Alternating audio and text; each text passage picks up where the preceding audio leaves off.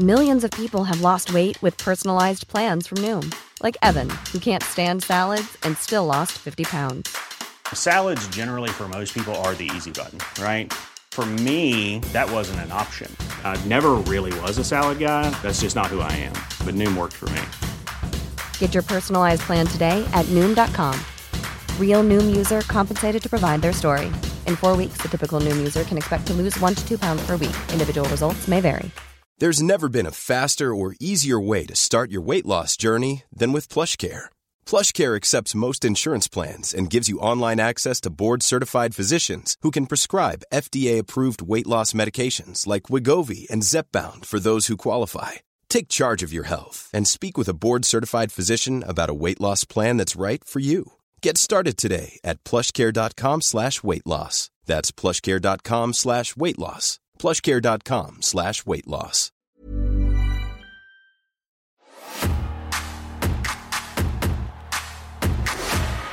The monsters. They wear many masks in our world. Some are deranged, psychotic beings, unaware of the insanity that festers within.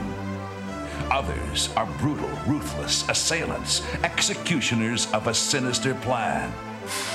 The monster slayers. They too are varied and unique. Shawn Michaels, the WWF champion, yields 200 pounds to the beast known as Vader. But he counters with guile, superb athleticism, and the courage of a gallant champion.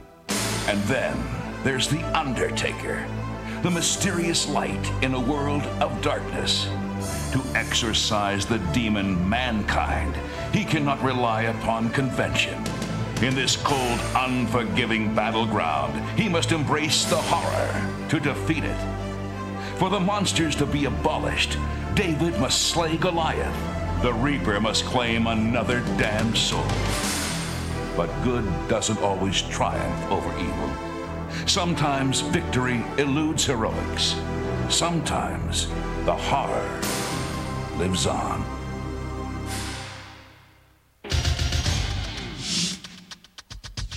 From beautiful, historic Cleveland, Ohio, home of the Rock and Roll Hall of Fame, majestic Jacobs Field, and the spectacular new Gund Arena, Super-Size Stridex Pads presents WWF SummerSlam. Welcome, everyone, to the Cultaholic Classic Raw Review, a SummerSlam 1996. Get this, little bit of business, not a watch-along. Retro reaction. It's marketing. That's what I'm calling it. Been slipping that in like a little cheeky finger for a few weeks. Retro reaction. Because retro is cool and hip and zeitgeisty. Not now. And a reaction is what we're doing reactions. Pablo just texted and said, I've just tucked into my own poo. Tom's like, not now, Pablo. Sadly, it's not even that exciting. Well, I'll tell you, you know what, because this is the Ramshackle podcast, I will let you know, as I was explaining the reasoning behind this wonderful new bit of admin that I gave some thought to, I had a text to say that your reservation for the restaurant on Thursday at 7 o'clock is still on, forgetting that I needed to cancel it. So I'm doing well as a person. More on that later. Fantastic. Anyway, what a lead-in. What a lead-in to SummerSlam 1996. Oh, you've teased us. Tickled you right there. Hoobie, Weehabie, Fake Geordie, radio presenter without portfolio, joined by the Clive Fuck of Cultaholic, the Mulligans of my O'Hare, rambunctious Liverpudlian Jackie Orlando. Hello, Tom. This is a sad day. Because you have to cancel your restaurant reservation. Because I have to cancel my restaurant reservation. And I've already booed myself. No, this is a sad day. Because in the timeline, you probably won't notice it because there won't be much in terms of difference. But as we've explained over the past few weeks, Jackie Orlando is moving back home. Mm-hmm. We're sending him back where he came from, to the land of the Beatles, Cilla Black and China Crisis, Liverpool. Don't forget Cast. Who would forget Cast? Imagine trying to get a new member of the band Cast, now casting for Cast. Nobody would trust you. No. Or if you brought all the best members back together, you couldn't even call it a Dreamcast because that's already owned by Sega, like Angry Birds is now. So you're going back, but we've been talking about it for weeks, but this is actually the last time before you move back that we're in the studio together. Yes, it's my last day as a permanent resident of the Northeast. Oh. Well, it's my last day in the studio. I actually move in a few days. Yeah, that's it. Yeah. We'll talk about it as we go. We'll talk about it as we go because we're gonna spend the next couple of hours talking about all kinds of things because it's SummerSlam 1996. It's a retro reaction. We're gonna hit play very shortly on the WWE Network's version of SummerSlam 96. And we're gonna watch it together. Give you some thoughts and prayers and concerns as we go. Any recollections, any memories, or anything that you were aware of with SummerSlam 1996 before we get into it? I know that there is some seismic activity in terms of surprises. I don't want to give spoilers, but something happens that you go, okay, that's where that starts. And I know that Shawn Michaels is very Shawn Michaels. But aside from that, I've never actually watched. Oh, wow. Yeah. I always like when we get these particular retro reaction streams and they're new to you. Yeah. Or they're new to me. It's nice. It's a great, I think this is a great show. We'll see how well it holds up. And you're going to watch it with us by going to the WWE Network or Peacock or Pigeon or whatever you own or however you achieve network-based goodness. And you're going to go to SummerSlam 1996, August 18th, 1996. We'll give you a second to do that right now. Hey, I'm Ryan Reynolds. At Mint Mobile, we like to do the opposite of what Big Wireless does. They charge you a lot. We charge you a little. So naturally, when they announced they'd be raising their prices due to inflation, we decided to deflate our prices due to not hating you. That's right. We're cutting the price of Mint Unlimited from $30 a month to just $15 a month. Give it a try at mintmobile.com/switch. $45 up front for 3 months plus taxes and fees. Promo rate for new customers for limited time. Unlimited more than 40 gigabytes per month. Slows full terms at mintmobile.com.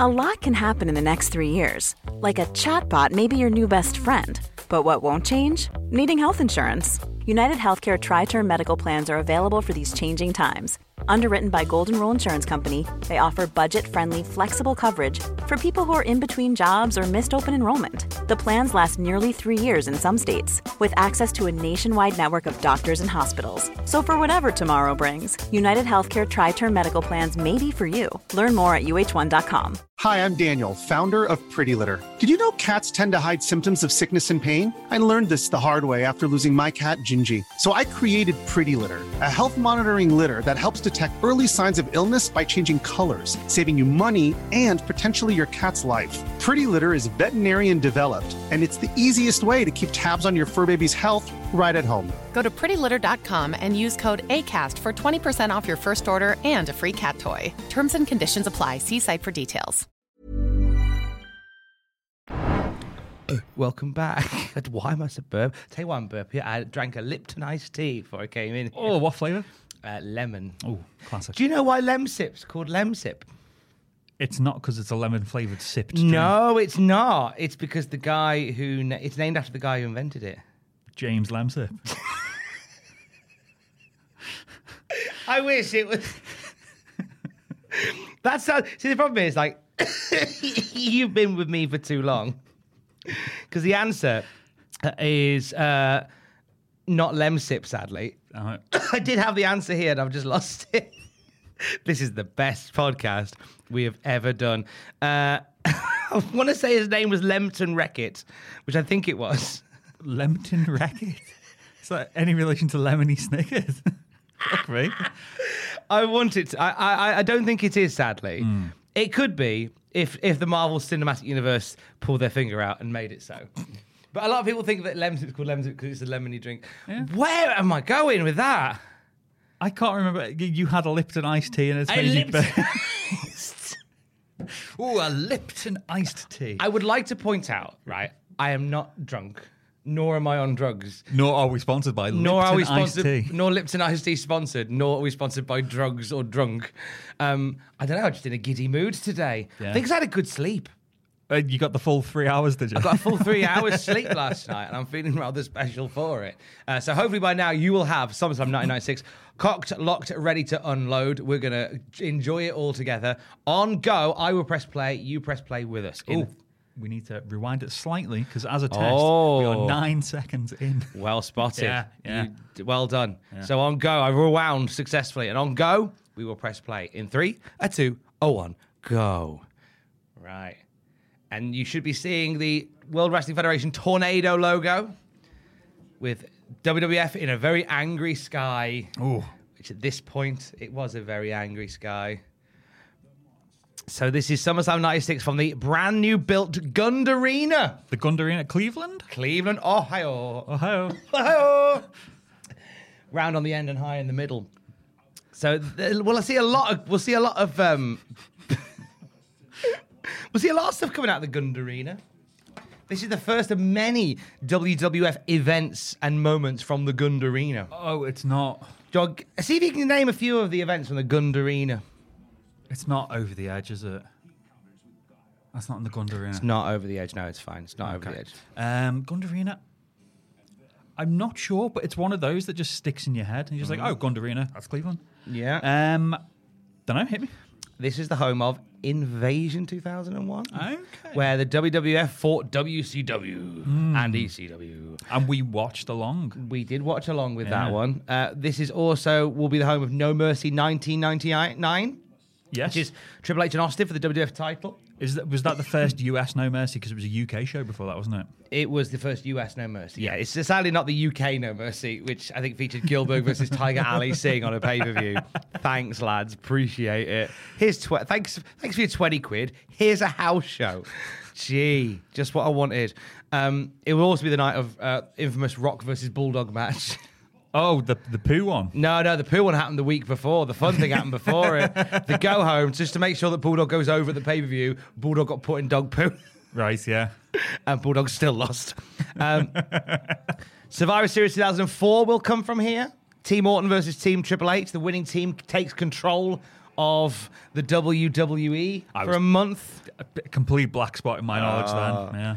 Yeah. Unforgiven 2008 hosted the first ever scramble matches in the WWE. Was that WWE champion the Brian Kendrick? Yes! The internet and the streets remember. The streets remember. Oh, JR getting the Zach Wazowski treatment from the SummerSlam Live logo very briefly as we welcome you to the show. Also, I'll run these off very quick. TLC 2014 with Bray Wyatt and Dean Ambrose in the main event. We'll see Fastlane from here. Lesnar versus Roman Reigns versus D-Man Ambrose to determine who faces the champ at WrestleMania 32. And also Fastlane 2019, The Shield versus Baron Corbin, Drew McIntyre and Bobby Lashley in a match that two people remember. See, I just got caught off guard then because as they're doing their intros, Mr. Perfect Kurt Hennig is on commentary and a fan came up and tapped him and said, "Can you sign me a magazine?" And he basically went, "Fuck off, we're broadcasting." And his face, he looked furious. Oh, I missed that because I was really reading me stupid You were sheets. doing actual work. So. No, that you were doing investigative journalism there. By checking out what he was doing. Talking of investigative journalists, there's Savio Vega. Yeah. He's on a good one today. Just getting our screen nicely lined up so we can just keep tabs on whether we pop off or not. Very which nice. We tend to do. So we've already had a lot of fun before the show has started. And sadly, this isn't on the WWE network.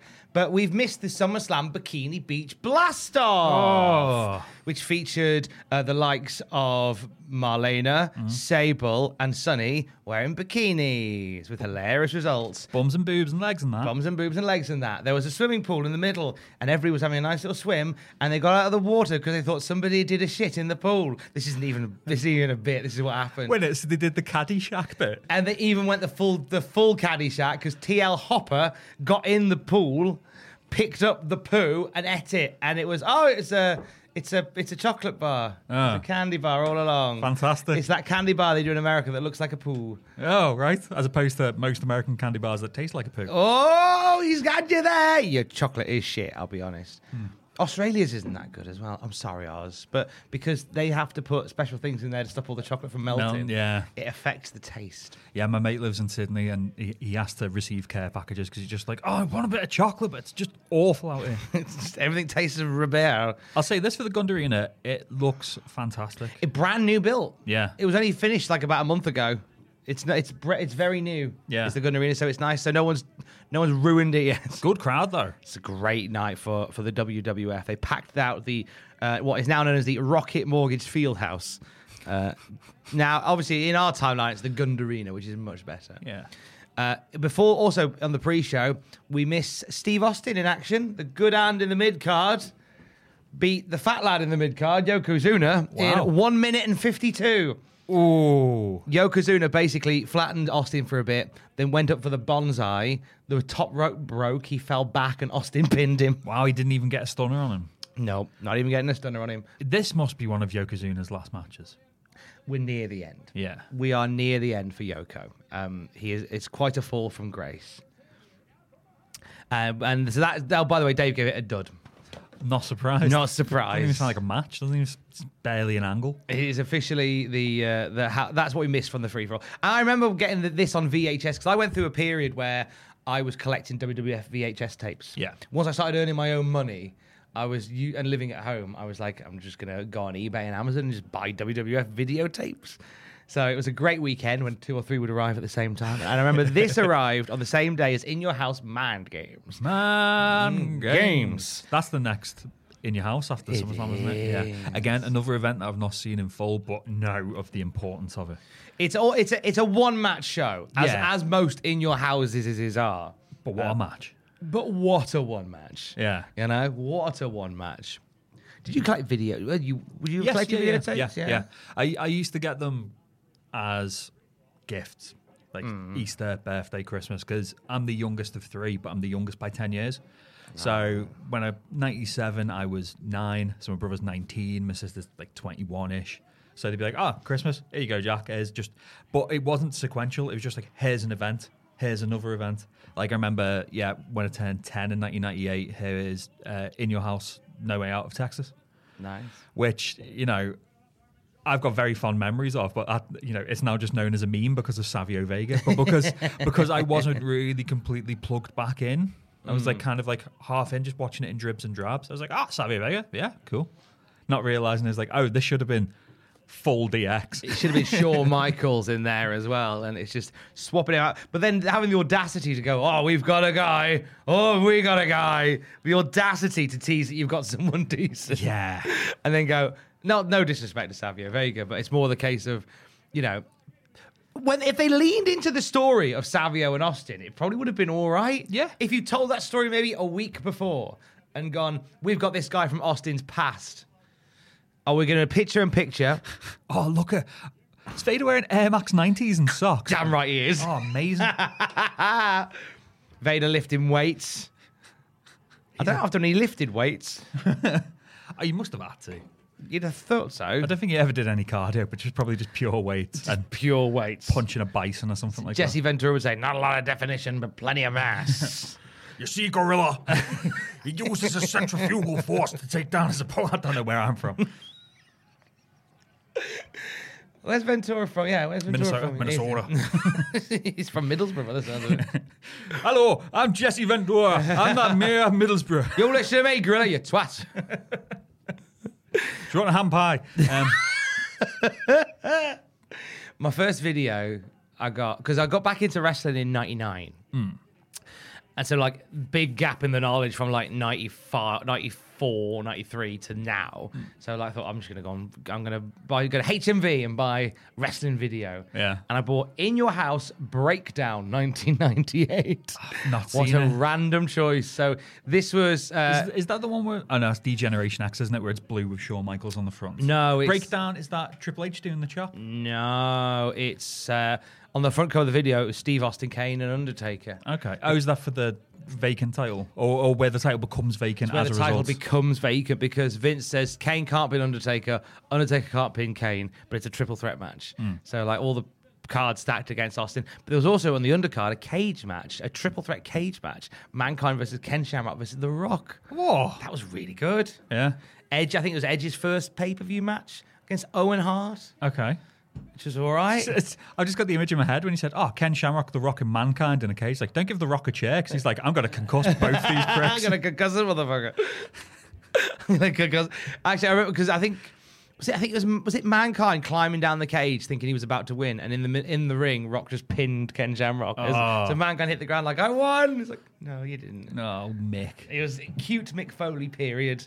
Yeah. So I remember thinking, okay, I'm now catching up on things I missed, and I've got a bunch of them back home of like VHS tapes of old WWF shows, but then the networks come out, and it's like, I know I don't need them anymore. My mum and dad keep saying, are you going to come take these off us? I said, I should, but I don't want to sell them. I've still got all my ECW DVDs, even though they're on the network. I mean, because some of them as well are, even though, as we all know, Paul Heyman, massive carny, used licensed music, definitely didn't pay for the licensed music. Some of the DVDs didn't censor it. And one of my favorite shows is Anarchy Rules 1999 because it's one of the 3 best ECW pay-per-views. It's just everyone's on their A game.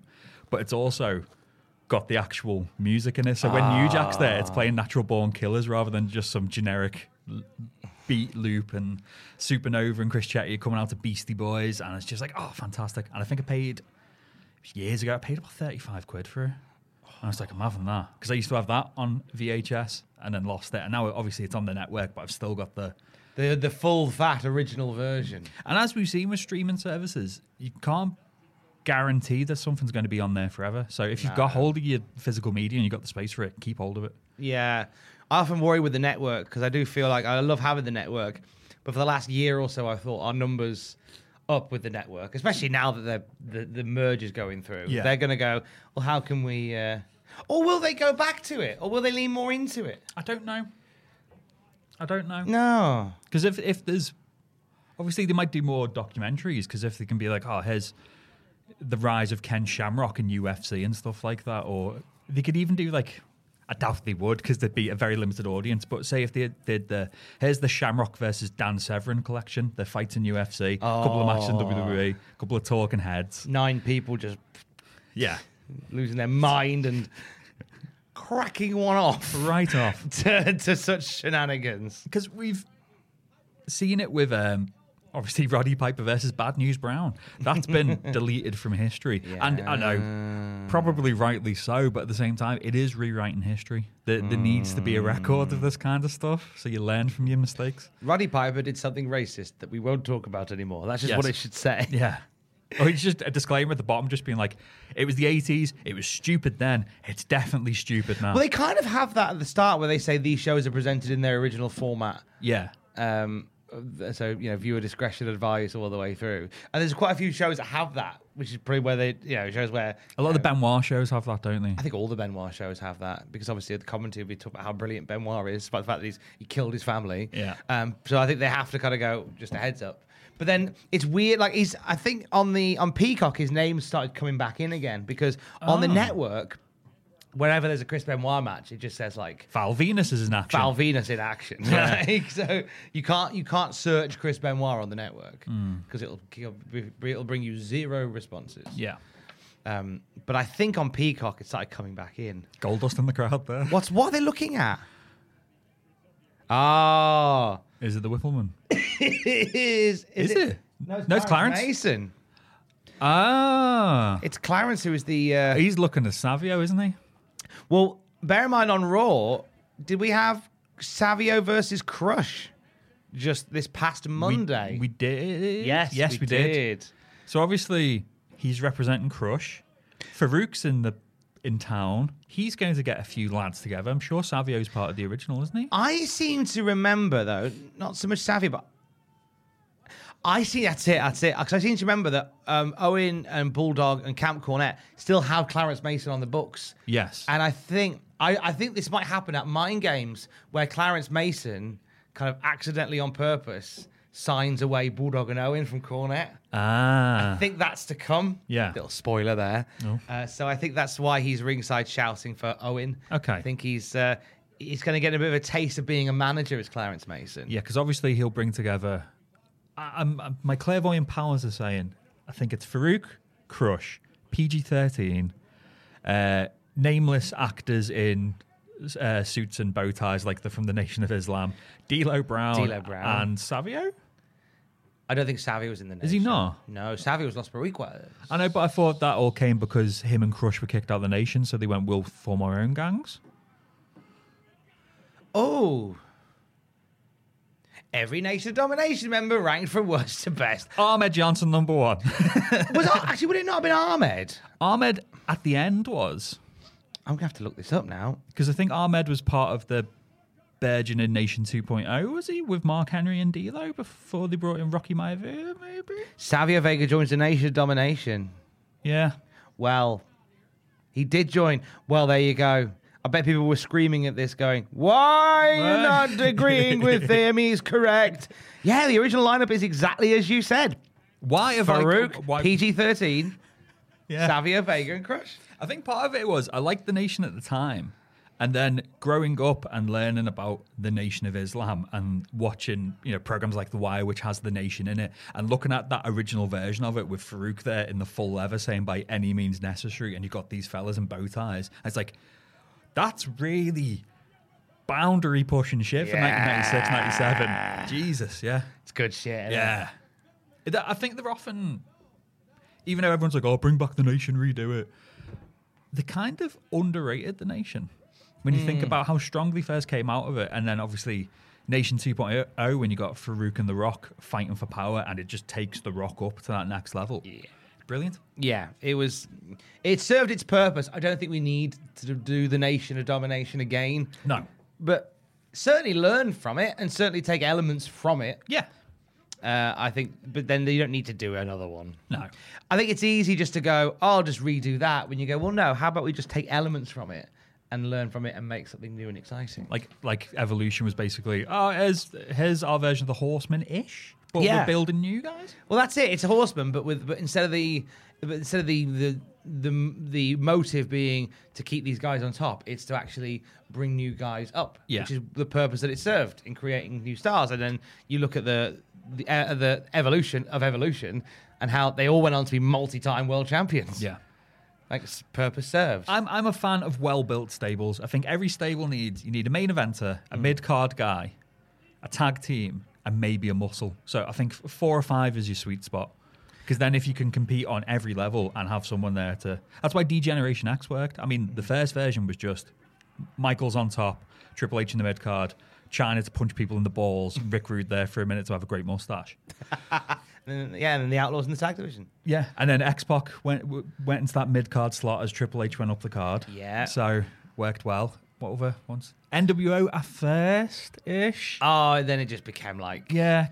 It became a small village. Yeah, because you got Hogan on top, Nash and Hall in the tag division, but could easily have gone on top. Giant as a bit of a muscle, but also could go on top, and then X-Pac in the mid-card. Then Virgil. Virgil. And Scott Steiner turns up. He's like, "Where my hoochies at?" And then, did Scott Norton join the NWO? Norton did. Stevie Ray. I know. The Wolfpack. Splinter Group. Brian it became a messy business. Brian Adams. She's Ed Leslie. 2 things I'd change if I could go back in time. Would you kill Hitler? I'd let him. No.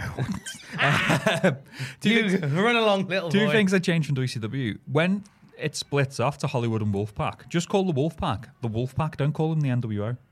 Just call them their own thing, because that helps keep a bit of longevity in the NWO. And call, Hogan's group just Hollywood. So you end the NWO there, so that when you do eventually reform it, you can get a bit more gas in the tank. Owen's won, by the way. Yeah, Clarence Racing's delighted. I think he's there for Owen. Yeah. That's a brown cast on his arm now. Grim-looking cast, isn't it? Yeah. Dirty cast. So Owen and Savio open the show. What did Dave give it on the old star ratings? 1 3/4. 2.5. Okay. Dave quite liked it. Dave quite liked this one. Yeah, he quite liked it.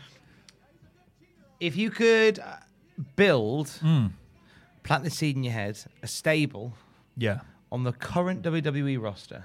Okay. Who would you put? Like, build a stable. Don't worry too much about storylines they're currently in. Right. Just trying to think who's on it. Build a stable. It's got to be a heel stable. Heel stables work better. Yeah. So, main eventer, Lashley. Nice. Mid-card guy, Tommaso Ciampa. Nice. Tag team,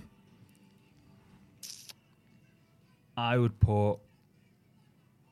I don't know.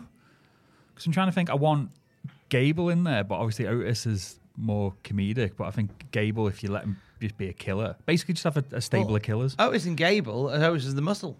Yeah, okay. And Mouthpiece, I don't know. I don't know. It's one of those. Because when we were watching WrestleMania the other week, I showed my ignorance with current WWE because it was obviously all hands on deck, and like as we're coming into the session, I've just covered Impact Rebellion at the weekend because Aiden usually covers WWE and I do AEW, Ring of Honor, and Impact, and it's shared a load. So when it came to WrestleMania, I showed my ignorance. Main event, I went, which one's Jimmy and which one's Jay? And they were like, Jimmy's got the mullet. Jimmy's got long hair, Jay's got short hair. Okay, yeah. And I was like, okay, fine. I'm so glad one of them cut their hair. Yeah. It does make life much easier. Yeah.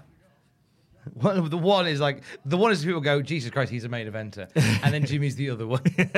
Sorry, Jimmy, but come on now. Savio's just been attacked by Bradshaw. Oh, that's going to be a long What feud. a bastard. Oh, Todd's back. Todd Pettingill's back, baby. He never really went away. They just didn't focus on him as much. Yeah, he's not really been around because obviously Doc Hendricks has been doing all the backstage stuff. He's been waking up, I think, New York with Scott Shannon. Yeah. Maybe a year after this, but he was doing the breakfast show for WCBS. I like Todd Pettingill. I think it was WCBS. No, it wasn't, because that's where Scott Shannon went to. I don't know. But we're getting a tour of the boiler room. So the boiler room, just there, just chilling.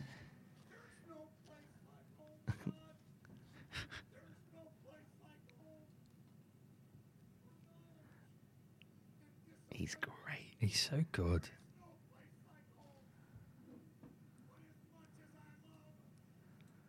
Like, obviously, he's licking the boiler.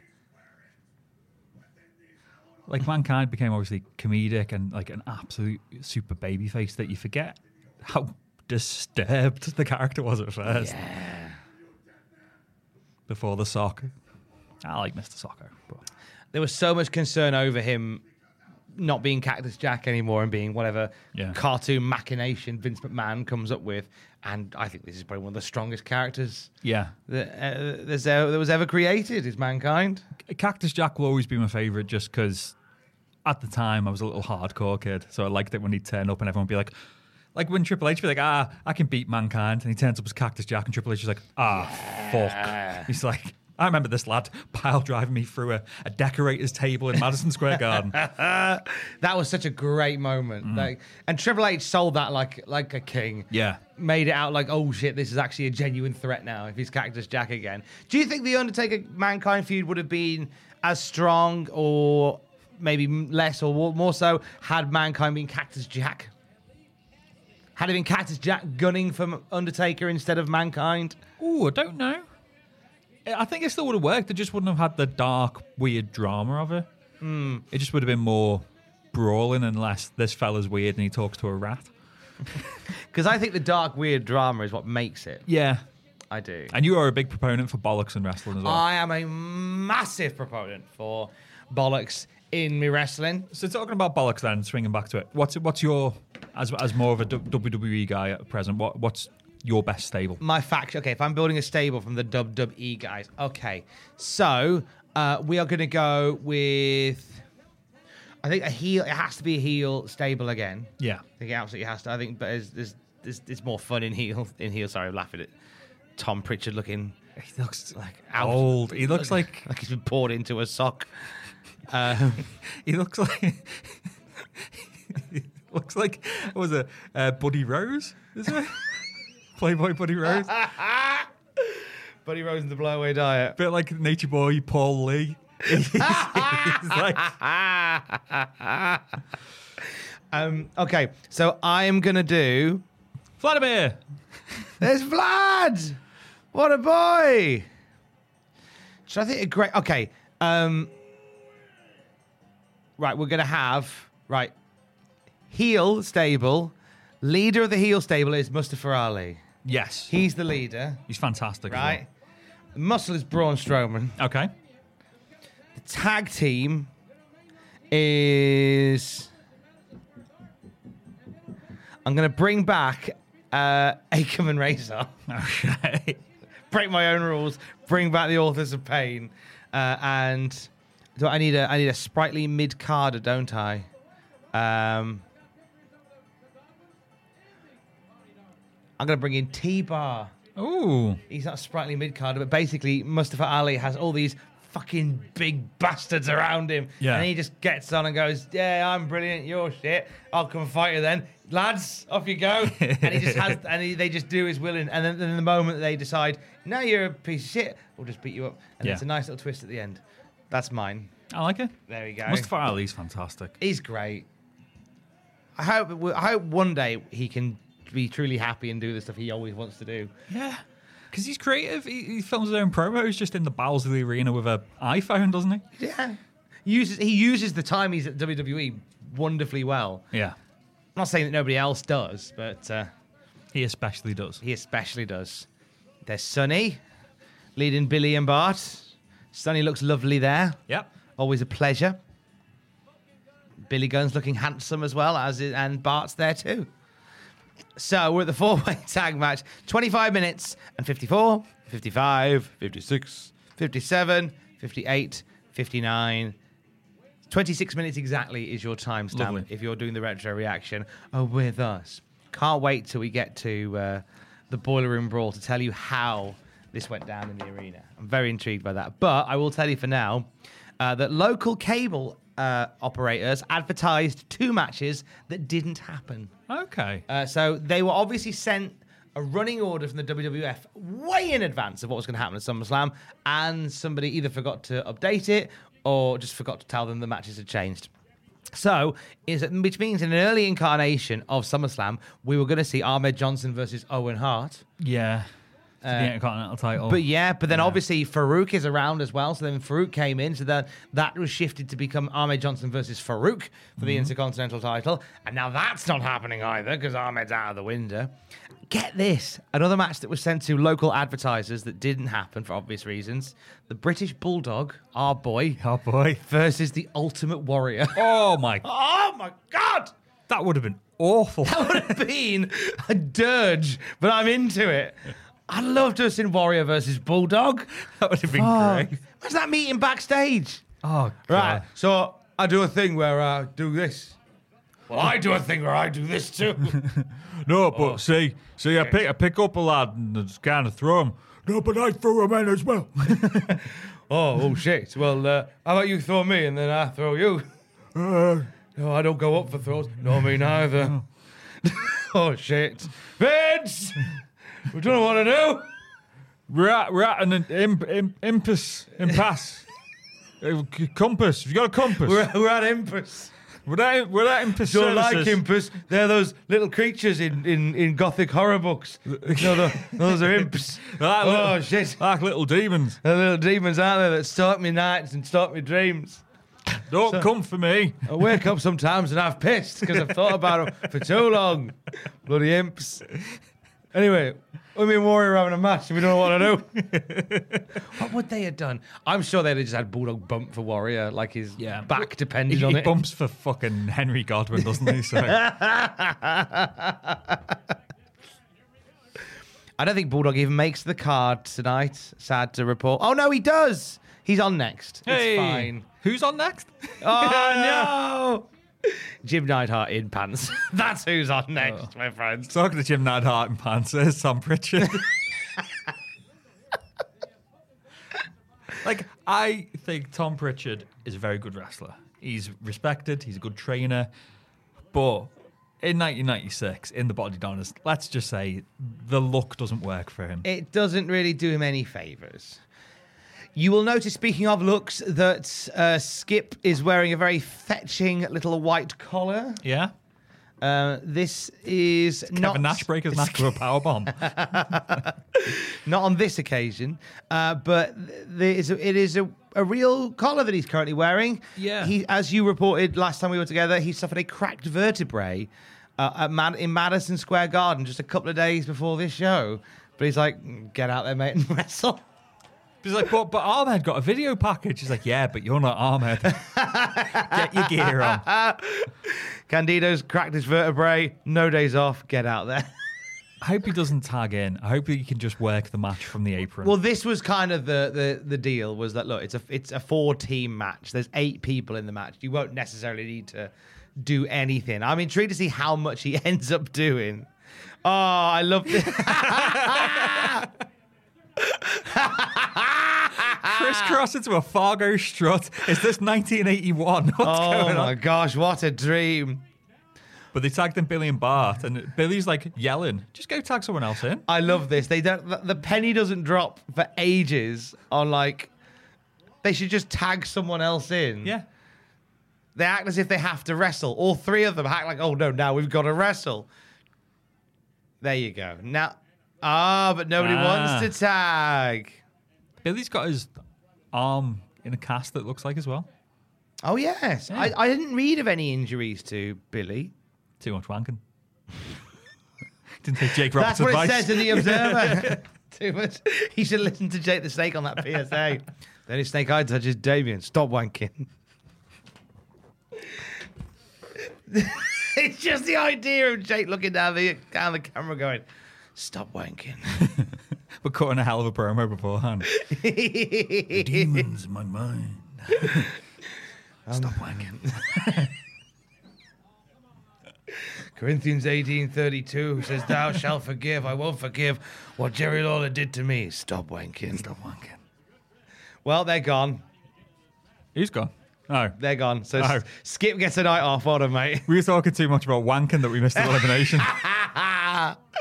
That's the retro review. Yeah. Retro recap. Retro reactions. Reactions, right. It's all good. I'll get it eventually. I'll do it on the night. Because if you're all right, have a look at this next clip.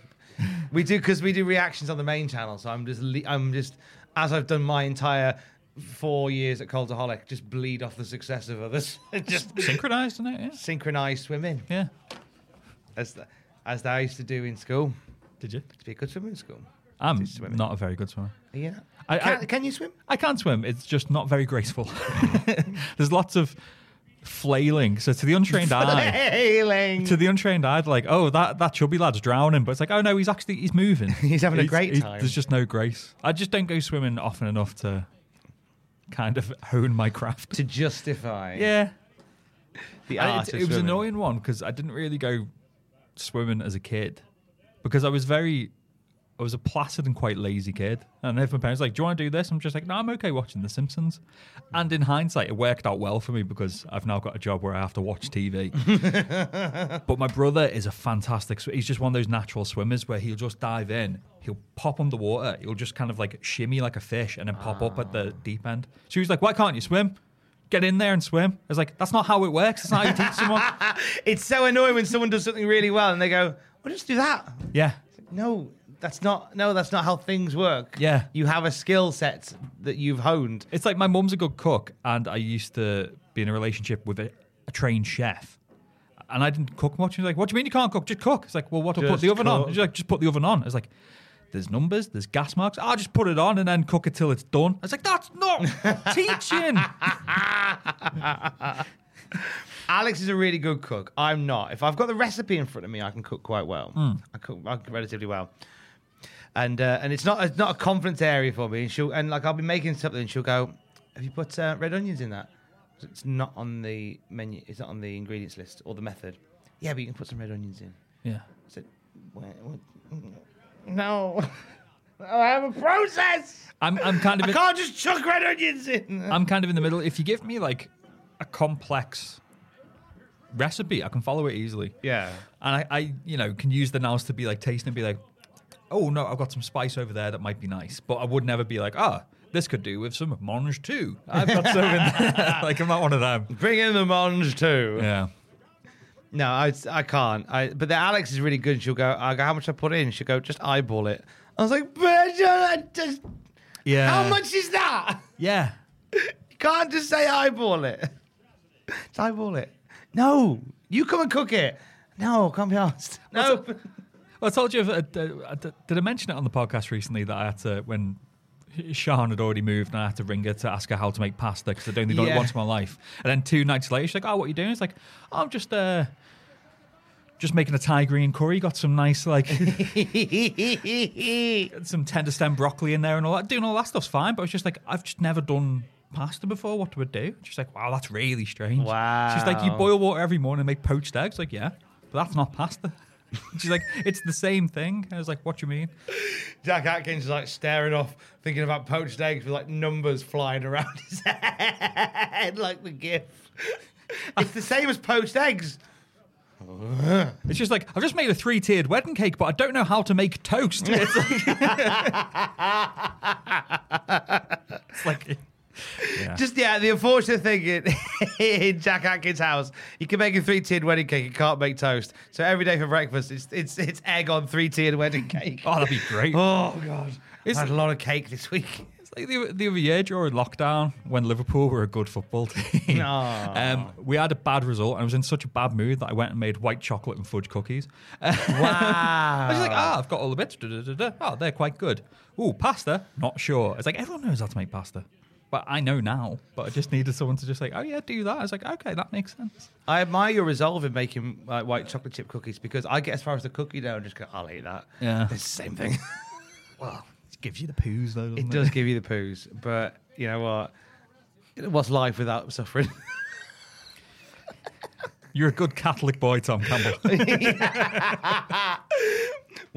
You must suffer all your life.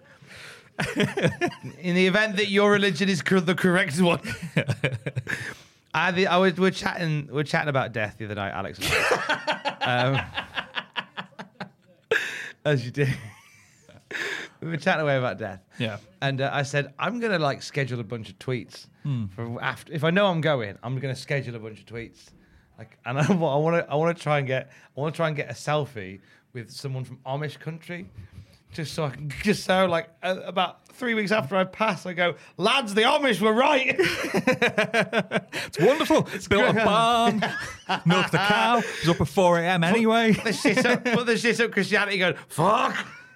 We should have been Amish. Get me to Pennsylvania again. No. Throw away all iPods. You tending the land. Had a great time in heaven. Wearing a shirt. God, I miss Spotify. Shirt with no collar and some braces. I can't play WWE Champions, but I can fire up this light bulb with a lemon. I'll have to muck out the sheep. Happens to a podcast in weeks. I've told Sean that when I die, I want my funeral to be a comedy roast. Yeah. But in the true nature of a comedy roast, where you don't hold back, but at the end you're just like, right. But he was brilliant. That's the rules of a comedy roast. You've got to absolutely batter someone, and at the end, just massage the ego. So I don't want just people to say, he was horrible. Wake around the corner. Well, we might do that. You won't know. I know. It's the perfect party for me because everyone's talking about me. I'm the subject of all conversation, but I don't have to be present. And you're somewhere else. Yeah. You've already fucked off. Yeah, it's great. I will remember that when I'm doing the roast, saying that this is exactly what Jack Atkins would have wanted. Yeah, like we're all talking about him, and he's nowhere to be fucking found. Yeah, he says he sat in a cloud somewhere, fucking eating eggs. And passing through him because he's a ghost, like in Casper. Oh, it'd be wonderful. Do you remember that when they ate in Casper? Yeah. And he'd eat the food, it would just flop out of the bottom of them. You'd be like that with you and eggs when you go. As long as I don't look like Casper, that would be fine. No, you'll be the little floating version of your own self and see through. It'd be a lovely day. I don't know why we were talking about death. Do you have one of your melancholy moments, did you? Yeah, we do sometimes. Oh, was it because... Oh, it might have been because we were watching Mrs. Doubtfire. Obviously, Robin Williams is no longer with us. Tell you what, watching that film again the other night, it frustrated me because you've seen Mrs. Doubtfire. Yeah.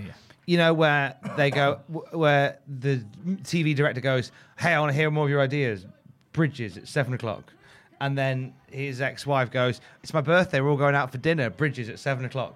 Simple solution is to go, sorry, I can't make it. I've got something else on. Yeah. But she's like, oh, no, please come to my birthday. It means so much to me. Well, no, as I've said, I'm already busy. You've booked this without my consent. We'll meet up tomorrow. We'll do lunch on me. Yeah, I said, tell you what, we'll catch up tomorrow. And she'd gone, all right. And then all of that would have been avoided. Yeah. Would have been no problem at all. Instead, he had to run back and forth between the two all night. And it was just carnage. Yeah. The amount of iconic movie scenes that would have been avoided if common sense had persevered. Saying that, though, this is going to make me sound like a shagger, but I'm not. Years ago, Such a shagger. in the Tinder days, Oh. I'd match with someone, speaking etc. And it was before Christmas, and I was at a mate's in town, just having like a kind of like friends pre-Christmas dinner, and she was like, "Hey, we're in wherever. Are you around?" I was like, "Yeah, well, I'll come hang out for a bit." And then we were like, "Oh, we'll go to this other bar," and we get to this other bar. And there was someone else I'd been talking to, and I had to do the classic sitcom thing. You actually did it! I did it. And at the end, I got that anxious. I just went, I'm going home. Went outside, got a taxi, and went home. So I was just like, yeah, you go get a drink. You go over there. And the best like, oh, great, yeah, having a good time. I'm just off to the toilet. And then just... Did you have like a different set of clothes to put on each time? The hat. My mate was DJing. I was like, Luke, you got to help me out here. And then at the end, I was just like, this is too much admin. I'm going home. That's amazing. It was fantastic. Looking back on it, it was fantastic. It was like, that's a sitcom thing that only happens in sitcoms, and it happened to me. But unlike in a sitcom, I didn't get caught out. I just got quite upset and was like, I'm going home. Can I have a bit of toast? Can't act this anymore. Did both of them text you going, hey, where have you gone? No, I didn't do the Irish goodbye. Ah, fair enough. I was just like, right, I'm off. I've got to get back. I'll speak to you next week. Bumped to the one, was like, nice seeing you. See you in a few days. I'm off. And then the one stops you as you're going out, just going, hey, we should meet up again. And then the other comes out and goes, hey, Jack, I thought you were leaving.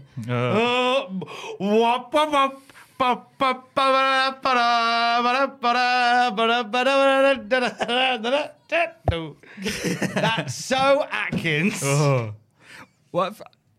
Big picture of Sonny. Because obviously, it's not about the champions, it's all about the manager. Absolutely. Yeah, it's... Well, but that's the whole point, is that she's very up her own arse. And yeah. So it's kind of in keeping. Have I ever told you about my dream that I want to set up if I win the lottery? And this isn't the, living in a forest in Norway and feasting upon the land. Is what I'd love to do is, I'd have to set this up because I'd have to pay money to do it. I want to find a traditional butcher's, and I want to get a Jack Russell and a string of sausages and a butcher with a mustache. And I want to just sit across the road and watch a Jack Russell run out of this butcher's with a string of sausages as a fat fella with a mustache goes, "Hey." I'd love to see that. It's proper Beano stuff. Well, look, if you can dream it, you can achieve it. Yeah, it's just having to pay the money to be like, right, you might fail a health inspection because a dog's been in here. I'm sure that there is a butcher's we can speak to make that happen. Yeah. So hang on. So these are people on the way to SummerSlam, including the Godwins. The Godwins. Isn't it mad that 2023 hipsters dress like the Godwins? And the Smoking Gun. Yeah, they'd look amazing. Brock Lesnar dresses like the Smoking Guns now. If you put all four of them in the middle of Brooklyn right now, they'd completely blend in. You wouldn't think anything of them. Lovely horse. So the field. They're having a race to Cleveland. And Ringo Starr's starting the race, apparently. So what? So some are taking the train, some are taking... I'd have thought the Godwins would have taken the horse and carriage. I thought they both would have taken the horse and carriage. Of course you're going to win. You're in a train.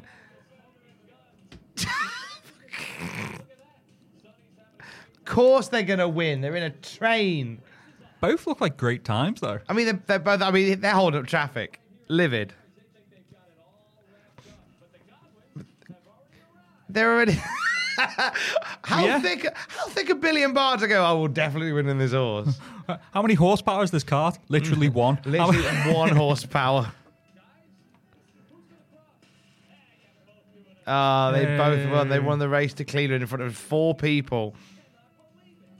I don't understand how this 1 horsepower horse beat us to Cleveland.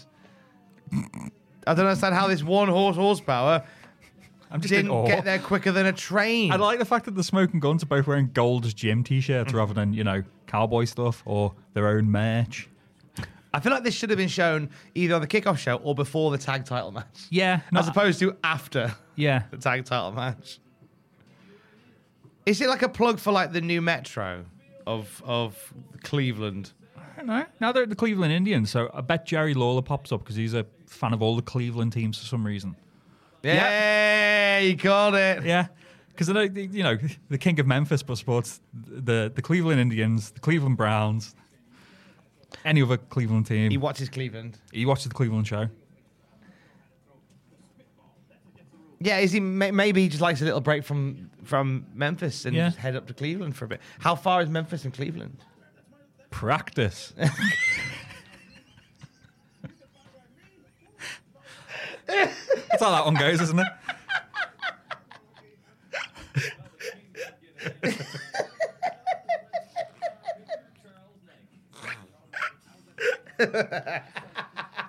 I'm saying it's probably quite far.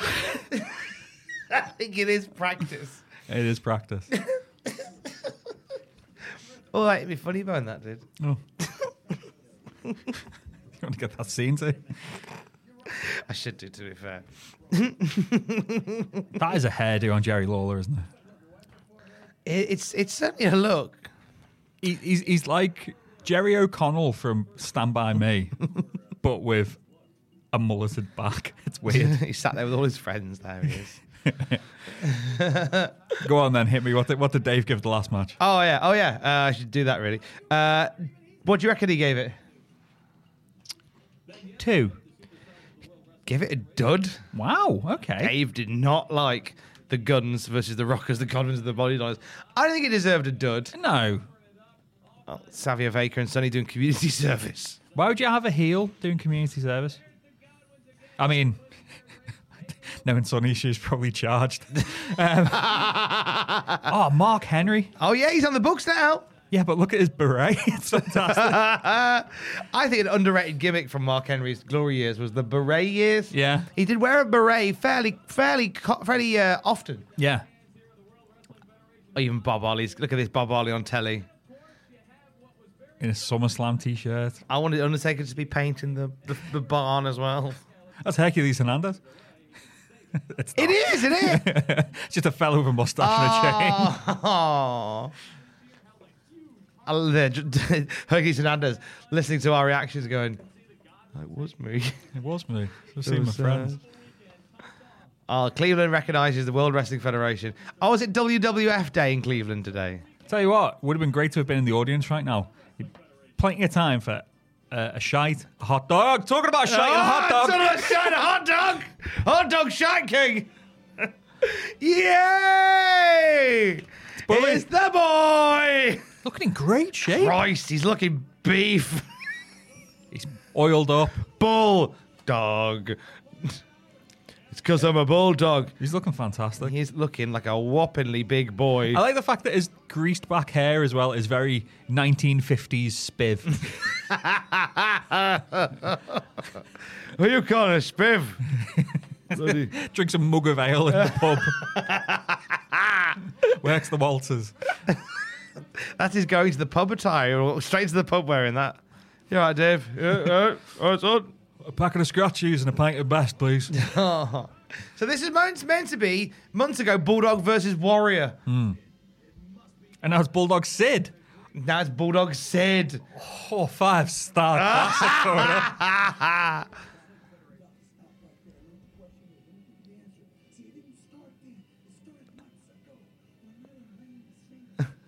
Sid doing his quiet. I always thought his hair looked like Super Noodles. It does, doesn't it?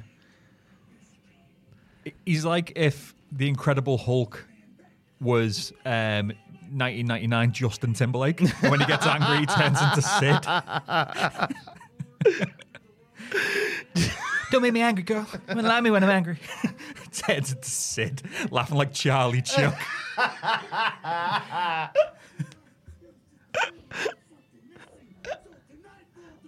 I like how you can see like where the set ends when the camera pans up like that. You don't tend to see that normally. Because Sid's that big. And because WWF's that polished usually that you can't see things like that. It's as you can see where the whole set folds in on itself. Yeah. I like it. All right, guys, he said something, I didn't hear it. He whispered about being off his cake. Look at that. I want that on a t-shirt. Sid in jeans. It's not even in his gear. Which would become his gear when he got lazy. He's like, I'll turn up in ECW, wrestling in jeans, fuck you. He did wrestle in jeans, didn't he? I seem to remember in WCW, in his last run, before his legs snapped in twain, he wrestled in denim jeans, a la John Cena. Yes. Like short Jorts. jeans. Jorts. He wrestled in jorts. Beat John Cena to the jorts trend. Yeah. By years. Raven's there just like, you're ripping off me gimmick, Sid. He's like, am I fuck? It's mine now.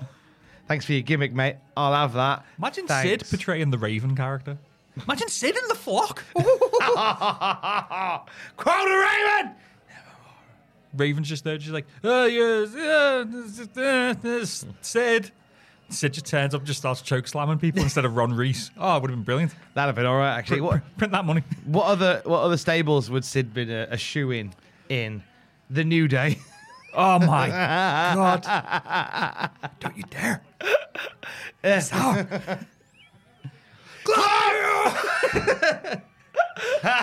Master and ruler of the pancakes. You throw pancakes. Just rambly man. God love him. Nation of Domination, obviously. Obviously. Yeah. Alpha Academy. Ooh. Just shushing everybody. Oh, maximum male models. Seed vicious. Seed vicious. Psychosis. No, not psychosis. Bulldog's like, fuck. How do I post on this bastard? I'm going to have to finish him off with some kind of forearm because I'm going to win because a bulldog always win. Even when I lose, I win. Remember that famous phrase? The bulldog always wins. Even when loses, he wins. He's so popular. He's good at working the crowd, Sid. Yeah. Say what you want about him in ring, but... Wow! Get that on a t-shirt. Yeah, fantastic. From the same artist that gave us From Buzz Lightyear and Come in Pies. Oh, God. You're wearing a British pop culture star on your body today, are you? You're wearing Elton Hercules John. And I'm wearing a French guy on my top. A little bit of Flat Eric. Yeah. Very nice. If you're watching on the Patreon, you can see Flat Eric in all his glory. There he is, just above his glass. Beautiful. Covered in crumbs. So Elton John and Flat Eric. And crumbs. And the wrestling's Flat Eric, the British Bulldog. Bulldog looks like a child. This is hilarious. What a circumstance I find myself in. Against... oh, shit. Big brother Sid. Don't like him. He's always mean. Remember that time? I remember once Sydney and Thomas. They put me in a sleeping bag and swung me into a wall. I forgot maths after that. Put me to sleep. I forgot maths. They put me back in bag and threw me in the steps. So it was character building. Floated there for 6 months. And they're right, it was. Still can't remember maths. No. Don't know what maths is. Who's Matthew? I don't know him. He's Botchamania, man. Fellow in a Bischoff Sucks t-shirt, chanting Psycho Sid. It's like, surely if you're such a Sid fan, you'd like WCW. He was a horseman. Man horse, Sid Vicious. Man horse? Horseman. Horseman. I wouldn't want to be a horseman. I couldn't wear one of those feed bags that they wear. I don't want to be a horseman. I don't want to wear hooves. I don't want to be a horseman. I'm not good with a bow and arrow.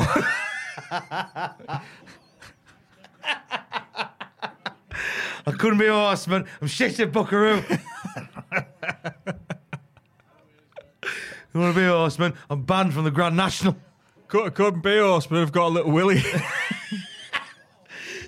They say they hung like a racehorse. Don't know what that means. From the neck. From the neck. I do at the Grand National. Could be a horseman. I don't like glue. To be fair to Davey, he's got Sid up for a delayed vertical. Very fucking good. Yeah, Clarence Mason at ringside again. Yeah, I think, he's scouting Owen and the Bulldog. I'm going to grab a fizzy beverage. Would you like one? I'm just going to go to this fridge. I'm all right, thank you. I have a water and a bit of cough. Cough, cough, cough, cough. Is it your posh cough? Yeah. Yeah. So Tom's gone to get a fizzy beverage. Oh, he's very quick. He's gone for Pepsi Max. Yeah. A Pepple Mackle. Wearing shorts today as well. Yes, he is. Look at those pins. Look at the fan pins on that boy. Ugh. I bumped into a friend of mine on the way into work today. Was it Keith Shorts? Sadly, not Keith Shorts. Okay. It's a mate of mine who is from down south, who has just started working on the radio in the northeast. And he's living near me. So I bumped into him as I was leaving today, and I said, look, I promise you, because he's a bit like, I'm from the south, and it's a northeast audience, and it's just a bit intimidating. I said, look, I promise you, like, I'm your after, believe it or not. I said, you'll be so used to this place at some point that you'll wear shorts in this weather. Yeah. And you're like, yeah, why are you wearing shorts? I said, I'm just used to the cold now. Yeah.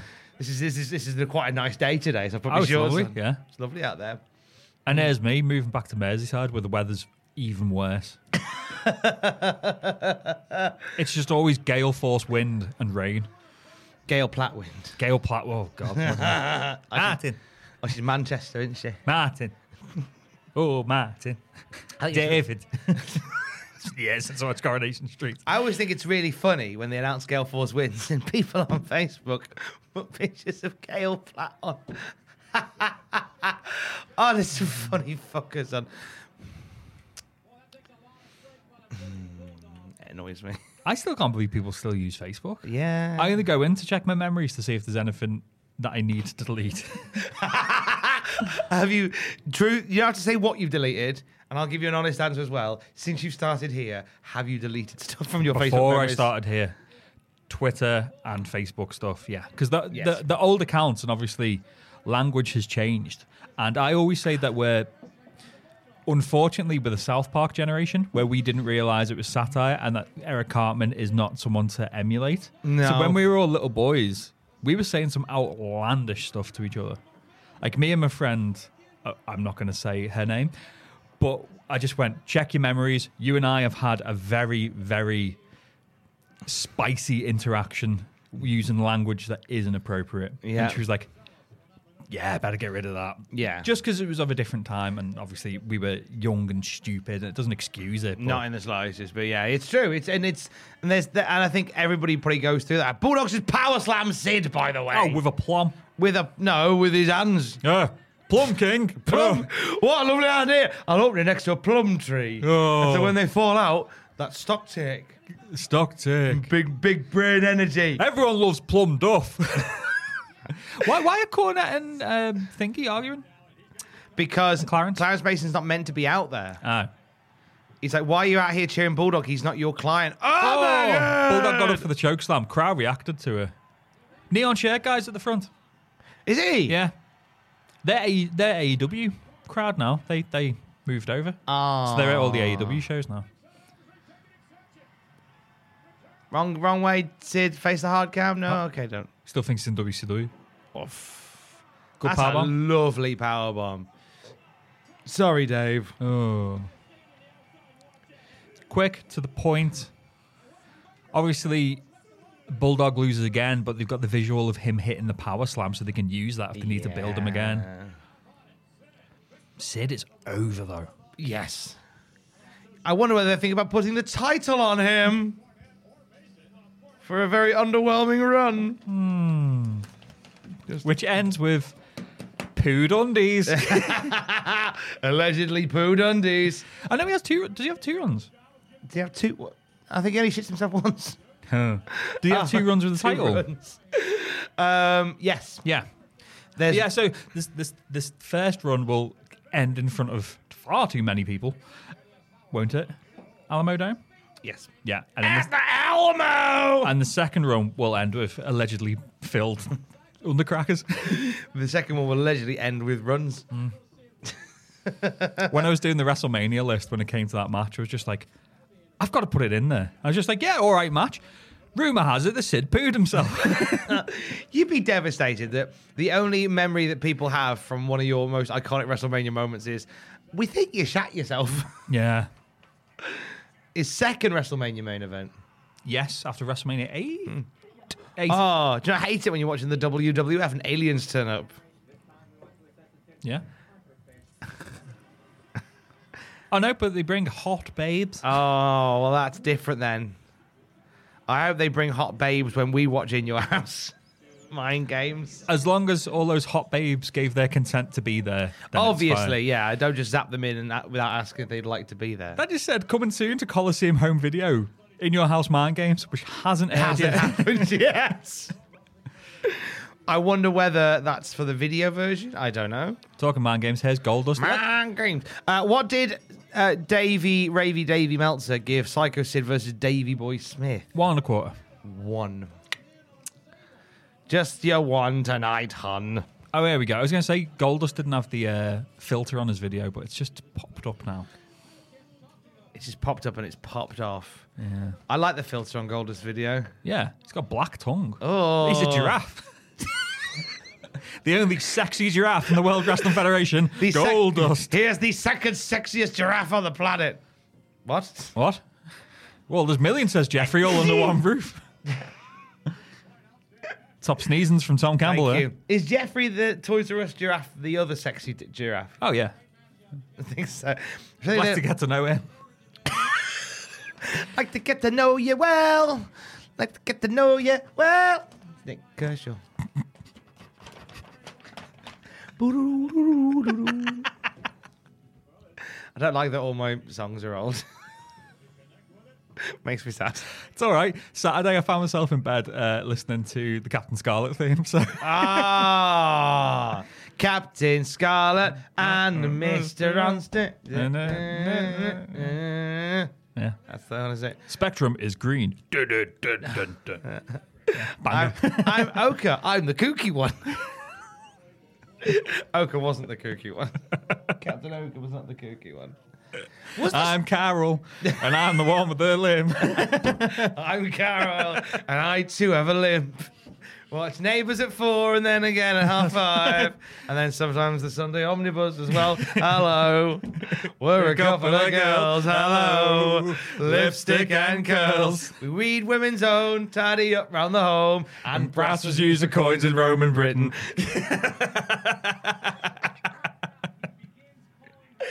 Why did I forget my keys this morning? But remember that from 30 years ago. Yeah. Oh, that was a great argument we had yesterday. Fantastic. Not even an argument. We watched Mrs. Doubtfire, and Alex went, I can't believe this is 20 years old. I said, it's 30. I said, no, it's 20. No. I said, no, it's 30, because this was 93. And so 03, 13, 20. No, because that... and Alex's response was amazing. She went, no, because it's 03, 30... Oh, just started heaving like 30 years ago. Yeah. 30 years ago, Mrs. Doubtfire. Yeah. Well, we had this before WrestleMania, didn't we? Because obviously the arrogance of you, Fraser Porter, was just like, can't believe it's 10 years since WrestleMania 29. I went, Fraser, I vividly remember watching WrestleMania fucking 9 30 years ago. I wish he'd stop that nonsense. Young bastard. Fucking young arrogance of youth. Caesar's parking lot was the best WrestleMania night. I have such a soft spot for that show. It's awful, but it's our awful. Yeah. Damn it, it's ours. It actually, you know what? It had a WrestleMania feel to it. I think that's why it's so... If it was just held in a standard arena, it wouldn't be remembered as fondly. But because it was outside, yes, and it was in Vegas, and there was a big cosplay competition to see who dresses as Caesar, as a Roman the best. Yeah, it just adds to the allure of it. And everything else that happens around it is inconsequential. Not as bad a show as WrestleMania 4. I think the reason that 4 is so... It's just long. It's a long fucking show. Yeah. And there's a lot of matches. There's a lot going on in that one. You don't need...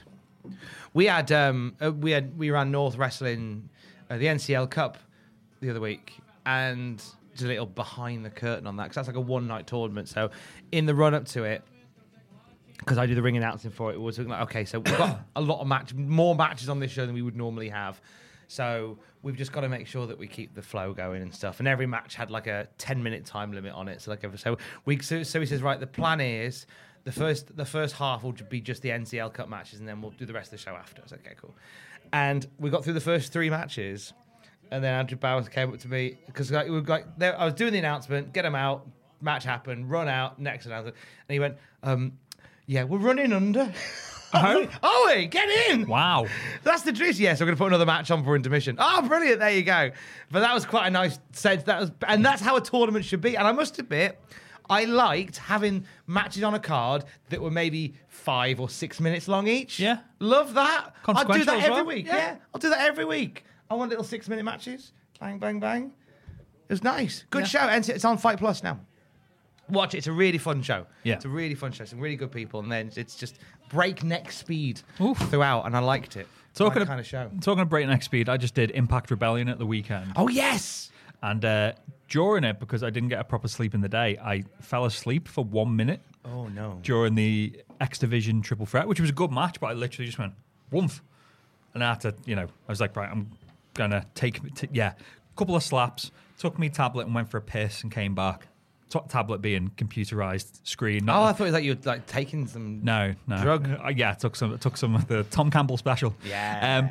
And then at one point, because I'd eaten too much that day, I was sick in my mouth and then swallowed it and carried on just typing. And then about half an hour again, I was sick again. I was just there, just like, I've got a mouthful of sick. I've got nothing to put this into. There's an empty small Easter egg box. Just carried on going. What a pro. Hardest working man in showbiz. Yeah. At least he works through vomit. Yeah. So hang on. Let's go back. So what had you eaten that day that had you doing mouth sicks at 2 a.m? So Sean's came up on Sunday. Because it's our last week, so there's like packing to do and so on. And she's like, right, I'll come up for the week. I was like, can you come up on the Sunday? Because I got the night shift and it'll be great because I'm going to order a burger. But I had, because I've been on my own, I've been cooking too much food. So I had like sausages that were going off in the fridge and stuff. I was like, right, I've got these sausages. I'll have like a sausage bagel for my lunch. And obviously that was kind of sitting on my stomach because I'd had too much wheat that day. I'm not like, I don't have a gluten problem. Just I try not to eat too much bread because it bloats fuck out of you. Yeah. So I had all that. I was like, oh, I need to have a tea. It's like, oh, we'll order a burger then. Sean's like, I'm having a pizza. Do you want a slice? Like, yeah. I had like, as you slide a slice of pizza inside your burger. And as I was eating it, I was like, I don't really want this, but it's nice. And I was just sitting there feeling, oh, it's a bit heavy. And then, like I said, I was sitting there, just like, it's a bit heavy, this. But I had some sweets because I was like, I need a bit of sugar to try and keep me awake. Kind of Red Bull to keep me awake. And then it was just a cocktail of shite. Because I eat usually semi-responsibly, but that day it was just a write-off. And then just ended. It wasn't like much sick. No. It was a substantial amount of sick.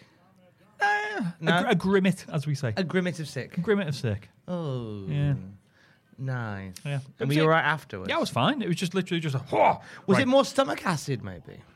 No, there's a couple of little chunks in there. Oh, okay. Yeah. Wasn't much sick. Sometimes when I get a bit of that, it's stomach acid. It was like a 3D spit is the best way to put it. Wow. Yeah. That was an awful description. Well, it was very evocative, but not that anyone needed to hear it. Evocative description. 4D sick. But yeah, Rebellion was all right. All right show. Yeah? Yeah. Obviously, it was cursed leading into it, which kind of hurt it a little bit. But it looked, they were in Toronto, and it looked really good because one of the problems with Impact since the pandemic is the shows don't look very big because the hard camera is opposite the stage. So you can't really see much of the crowd, but the stage kind of like wrapped around a bit into the crowd a bit. Yeah, so I did think that looked quite nice. It looked really good. Yeah. So it looked fantastic.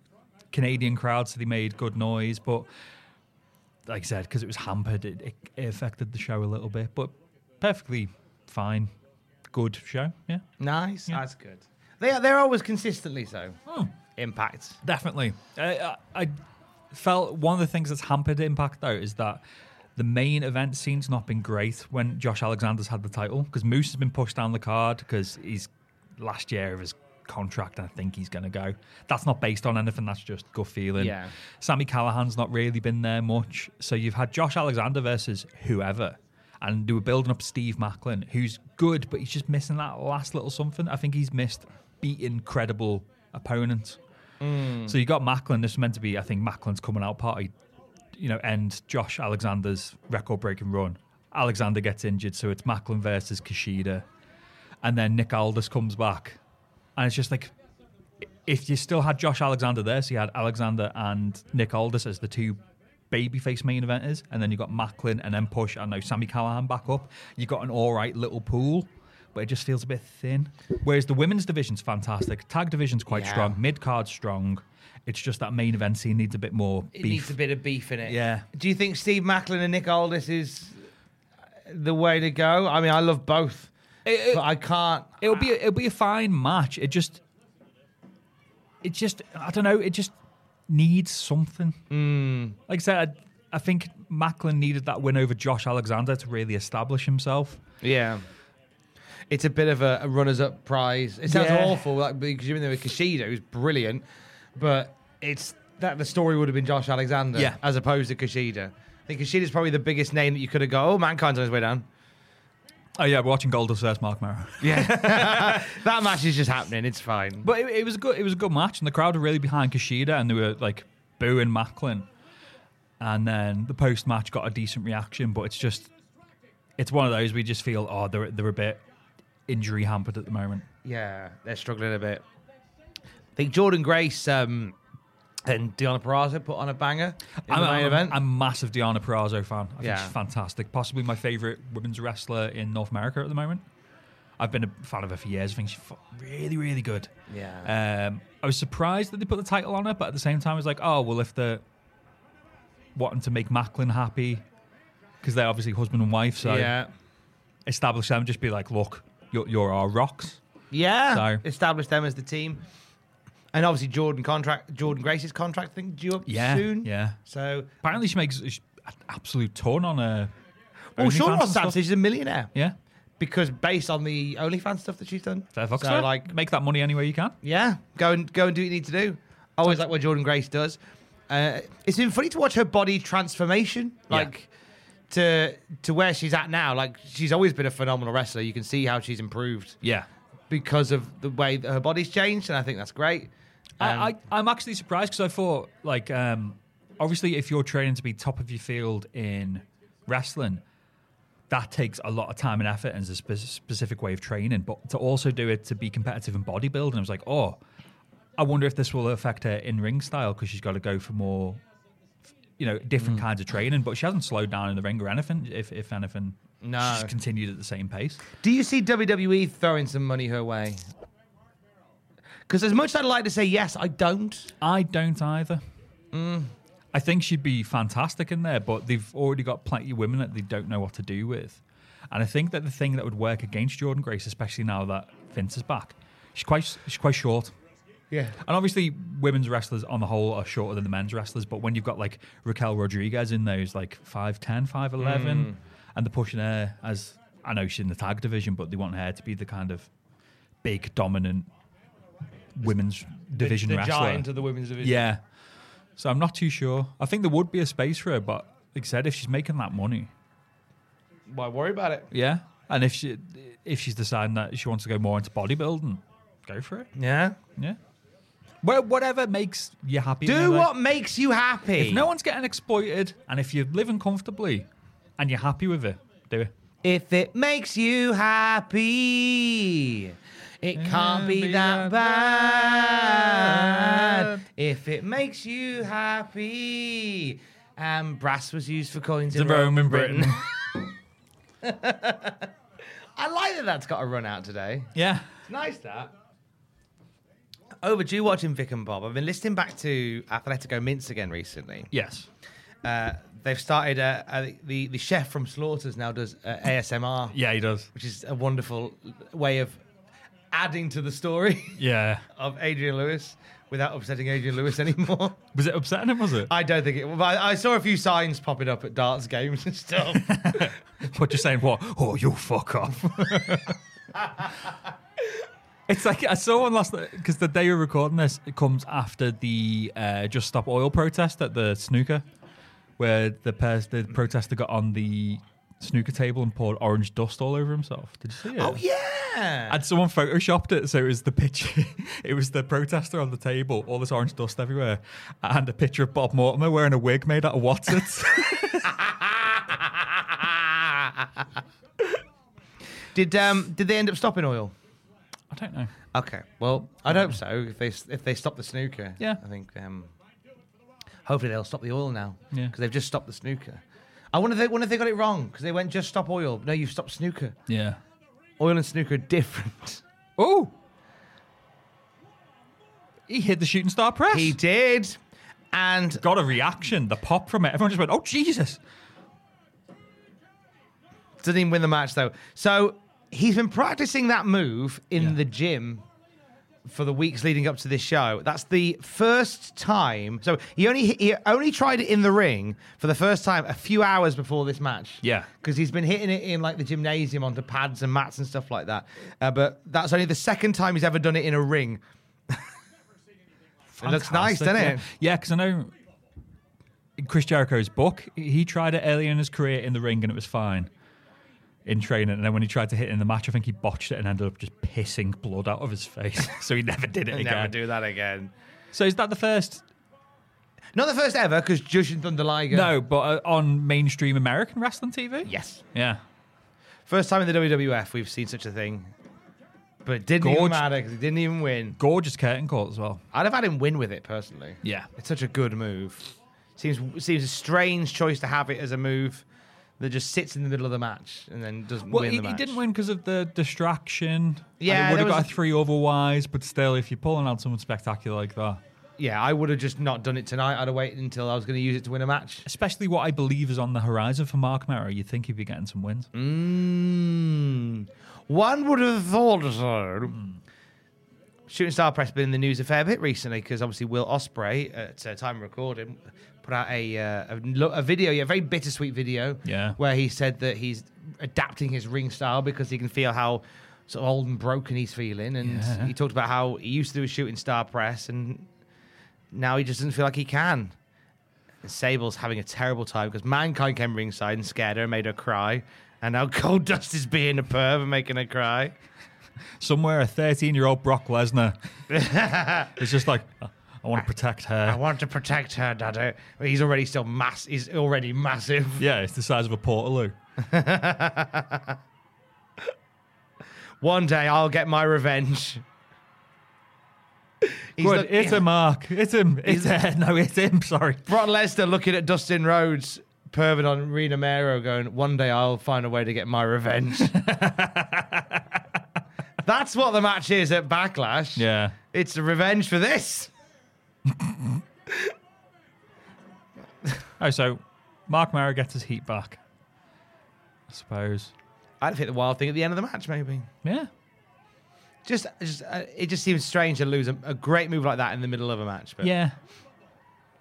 What do I know? I ain't a wrestling. He's not a wrestling. I'm not a wrestler. Do I even look like a wrestling? He's a Tom Campbell. I'm a Tom Campbell, for God's sake. Said so on my underpants that time. Sable, stop crying. It's all right.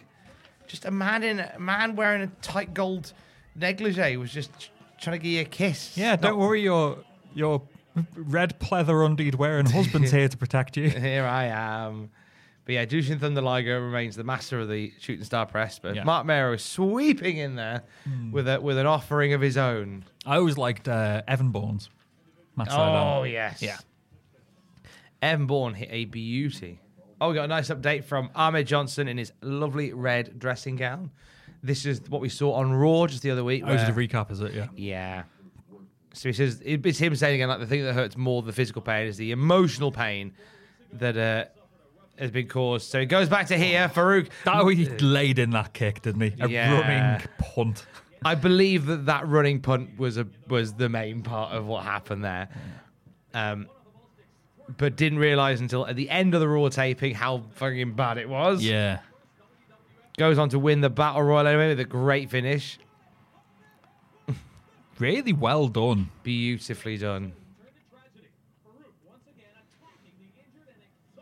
I was reading up as well. I know that years after this, that apparently Farouk would batter him in the locker room over disagreements, apparently. Well, like a real life... Yeah. Apparently the Nation didn't like him. Who, Goldust or Ahmed? Ahmed. Oh. Yeah. So I guess we're going to learn in the weeks and months to come that maybe Ahmed's made some enemies behind the scenes that we don't know about just yet. Yeah. But I think so lovable. That was not accidental one, but I think I'd have to read it properly, but I'm sure it's like he got a bit of an ego on him, and Farouk and D'Lo were like, we need to take him down a peg or two. Oh, no. Yeah. I hate to hear that Ahmed got an ego. Because we've watched his journey over the past couple of months, and we're like, he's going to be the guy. Yeah. Spoiler, he's not. No, he's not the guy. Wait till Harlem Heat 2000. Oh God, yeah. At the time, I didn't realise that was Ahmed Johnson. I was just like, who's that big useless fella? And then looking back on it, I'm just like, Christ, it was Ahmed. Oh. So that's for our next episode of Raw, for the Classic Raw review. Oof. The IC title tournament gets underway. Superb. That Dynamite Kid. He wishes. I ain't taking that power bomb. Come nowhere near me. Hello, Pam Taylor, Ahmed's nurse. I'll pull it out myself if need be. Cheers, Pam. Let's give us some gloves. I wouldn't trust Pam. Don't trust Pam. She's been feeding me pens for 3 months. She keeps saying she's a doctor. She's been chanting. Pam's saying she's a doctor. She's rubbing Domestos on my foot. She says it'll cure the bad lesions. I don't believe her.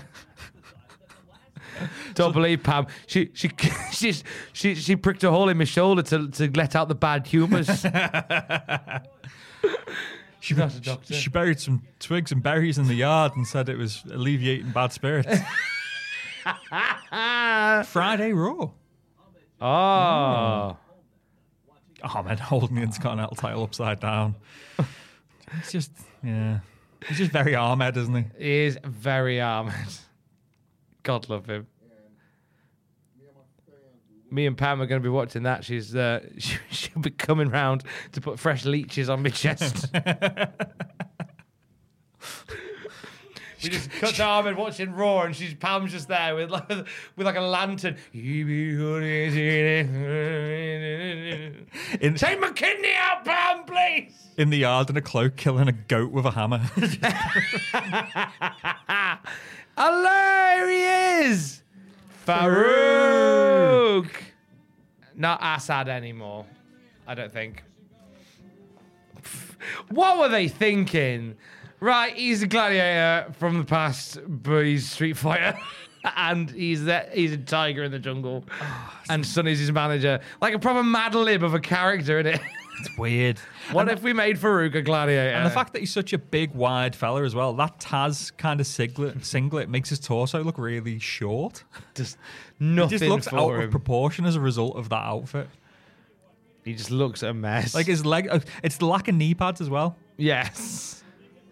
Which worked for Taz because Taz is a shorter guy, so it gave him some length. It gave him some definition of length. What the fuck? The first question is, why are you a gladiator? Can we get a timestamp? We can. First question is, what's the timestamp? 1 hour, 22 minutes, 48, 49, 50 seconds. 53.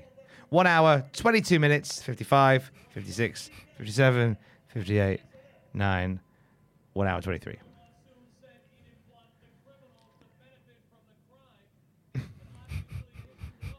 So to speak. It's a crap look, isn't it? It looks like someone's made that in an art class. It really is. You can see the individual brush strokes.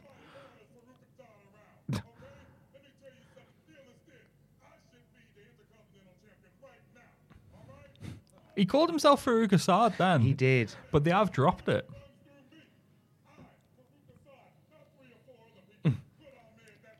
Those armbands as well, the Farouk armbands, I always thought was a good look because you see it and just think, Farouk that. Yeah. And then you also think, but it also accentuates his biceps, so it does some of the heavy lifting.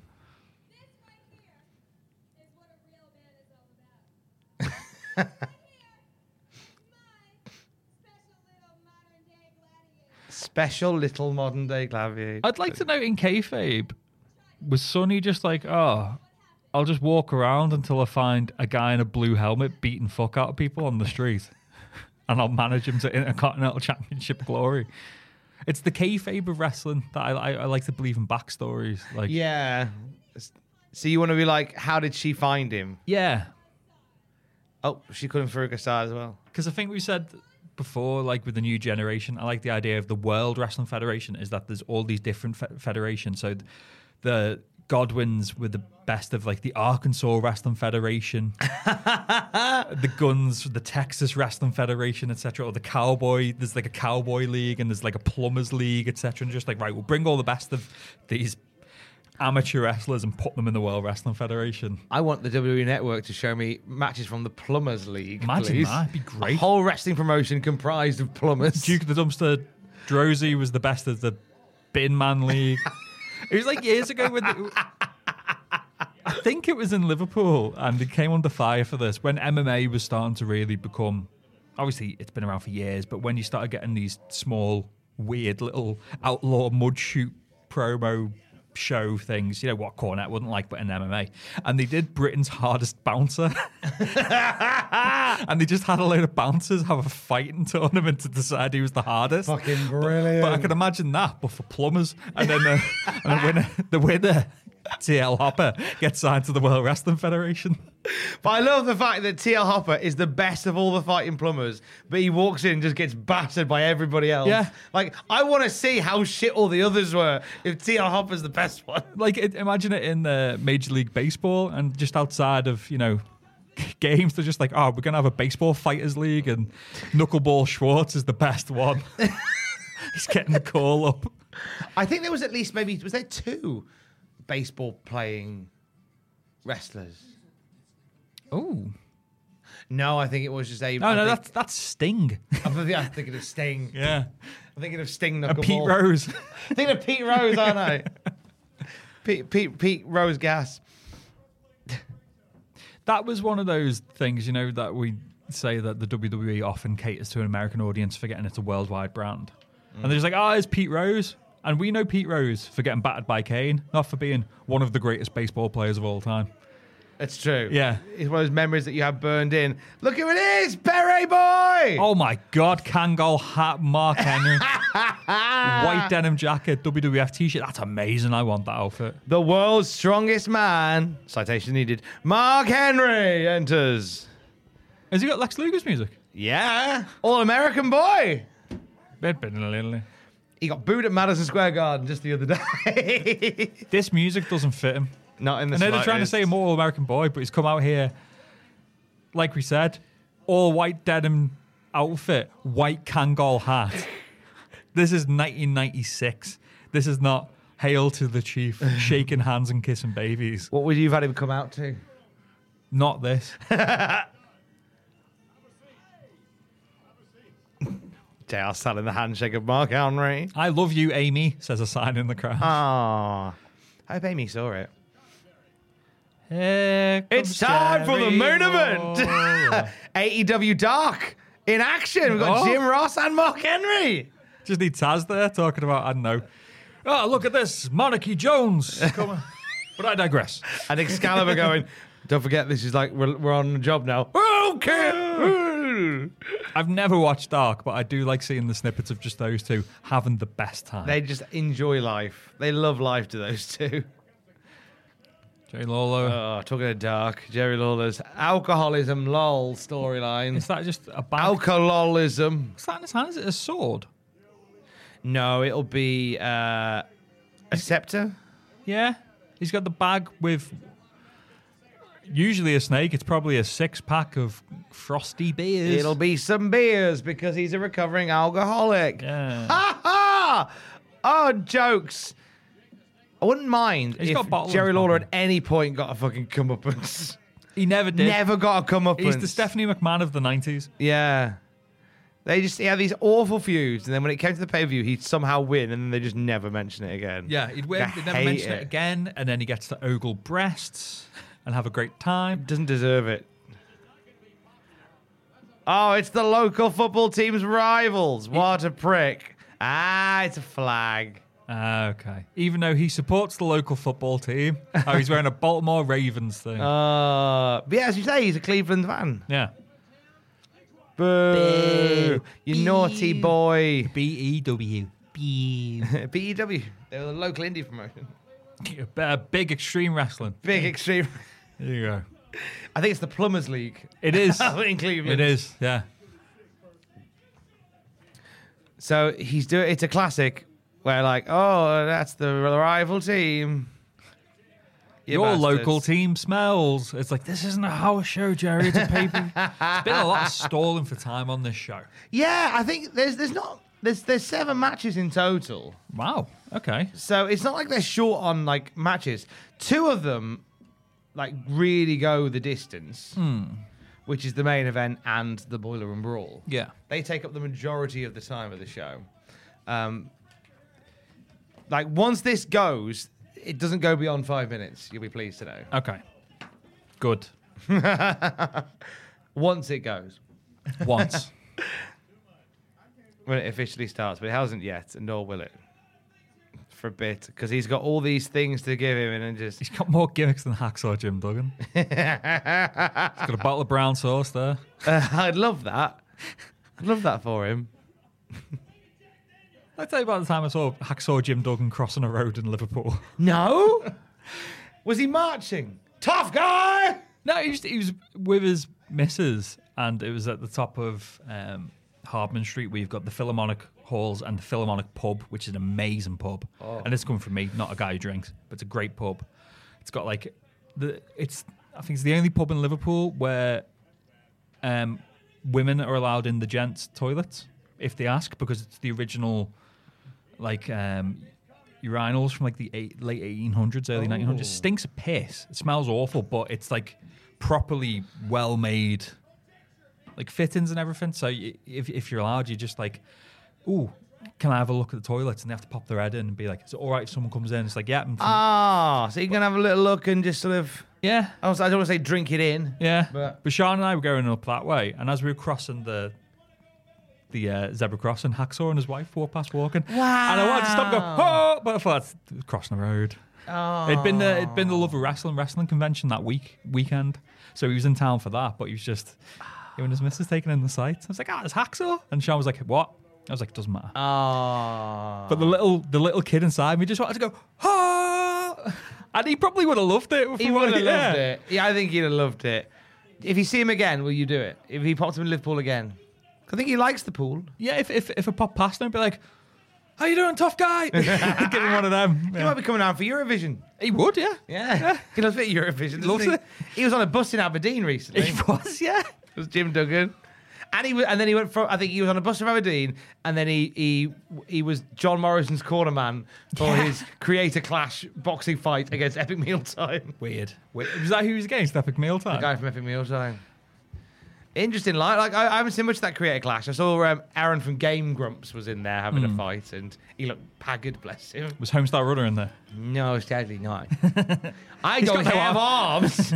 How am I going to fight? I don't have arms. You'd have strong bad, wouldn't you? Oh, there's the angry kid. Oh, hey! The warrior kid. Like when he's It's the kid with the hair. With the pudding bowl hair. Yes. Yeah. Was it the shot? No, because that's from a different pay-per-view, but he's here. Because is he at WrestleMania 13? 12. 12? Where Warrior's coming down to the ring, you're seeing him. Yeah, but he was there then in a SummerSlam official t-shirt. Jake Roberts' music's still one of my favourite themes ever. It's great, isn't it? And his heel theme, they're both fantastic. Jim Johnson had that ear, like we said before, for just being like, here's the character, this music kind of fits them. And fits the way they walk to the ring. Yeah. And like... Oh, God damn it, Jerry, drop the mic and shut up. I've got something in mind.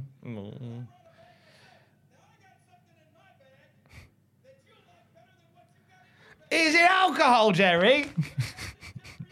Is it alcohol? I think it's alcohol. It's a lunchbox filled with crack cocaine. Literally a lunchbox to the brim with crack. And what Jake's got in his that Lola won't like is a healthy meal. A fucking... a woman in her 30s. Oh. One of them in her 30s with a salad. So like the fact for years, it was like, Jerry Lawler doesn't drink, doesn't smoke, doesn't do drugs, eats nothing but fried chicken. That is a magnum of Tattinger. Yes. I won one of those once at the Bernardo's Ball at Reading Park. Nice. Where they had a thing for like the most social media interaction of the event, won a magnum of Tattinger. So obviously I had my blue tick, and I would just put out tweets saying, I'm at the event, could you please retweet it? And it got something like 300 retweets. I was like, here you go, have a Magnum from Tattinger. I was like, yes! Did you keep the bottle afterwards and fill it with pennies? Sadly not. No? I can't remember. I think we had some of it that night, then I gave it to Alex's mum and dad and said, thank you for a lovely night. Magnum of Tattinger. I got rid of my blue tick the other day. Did you? Yeah, I torpedoed it. Oh, how you feel? Fine. Because they'd done the thing, hadn't they, where they said, legacy ones are getting them taken off you. But then they changed it to be like, this person is either legacy or Twitter blue. And I was like, don't lump me in with them. I think it's Thursday or Friday the deadline for that. Because as far as I know, I've still got mine. I still have mine. Because if you change your name, you lose it, as we saw with Becky Lynch. She changed her name to Rebecca Quinn. She lost it. So I changed mine for 2 seconds to Sad Kenneth. And then back to Sad Ken. So you've just you've made the decision for them and just said, look, you can't take my blue tick, I'm going to take it myself. Yeah. Wow. Yeah. I just saw a Faith No More guy in the front row. All the famous fans are at the show. Vladimir, Faith No More guy, the highlighter couple, I don't know what they're called. Ultimate Warrior kids there. My thinking is by keeping my verified thing, I'm not going to change it. They might take it off, but by the time you hear this, it might have already gone. But I'm just thinking, I know that there is some trappings that come with having a blue tick. Yeah. And I figure if I don't have to pay for it, I won't. Yeah. So I'll just keep my head down. And I feel like right now, in terms of Twitter, I'm sat on the train without a ticket. Yeah. And I'm just going to maybe shut my eyes and pretend to be asleep. That's me every time I get the metro. What are you going to do? I don't live here anymore. I use the the top up card for the metro, but I found out that you only have to beep out. You don't have to beep in, because I'm going from Tynemouth to Manners. It's going from zone 3 to zone 1. So if you only tap out, it charges you the maximum that it can, which would be the same as a single from Tynemouth anyway. And Manners, the barriers are usually open, so half the time I just bunk it. Yeah, because I don't feel. I have money on my card anyway in case they stop me and check me ticket or whatever, or I have to tap out. But considering the amount of money I've given to Metro, and you see that it doesn't get reinvested in the line or the trains because the train service is shite, I'm just like, no, you're not getting me. You technically got me money, but I'm not paying to use the service, which probably will be delayed or cancelled. No, fuck you. He can say that now he's not here. Yeah, I'm not here. Feeling brave. You don't know where I live. You don't even know my real name. Well, do you know what? I don't even know his real name.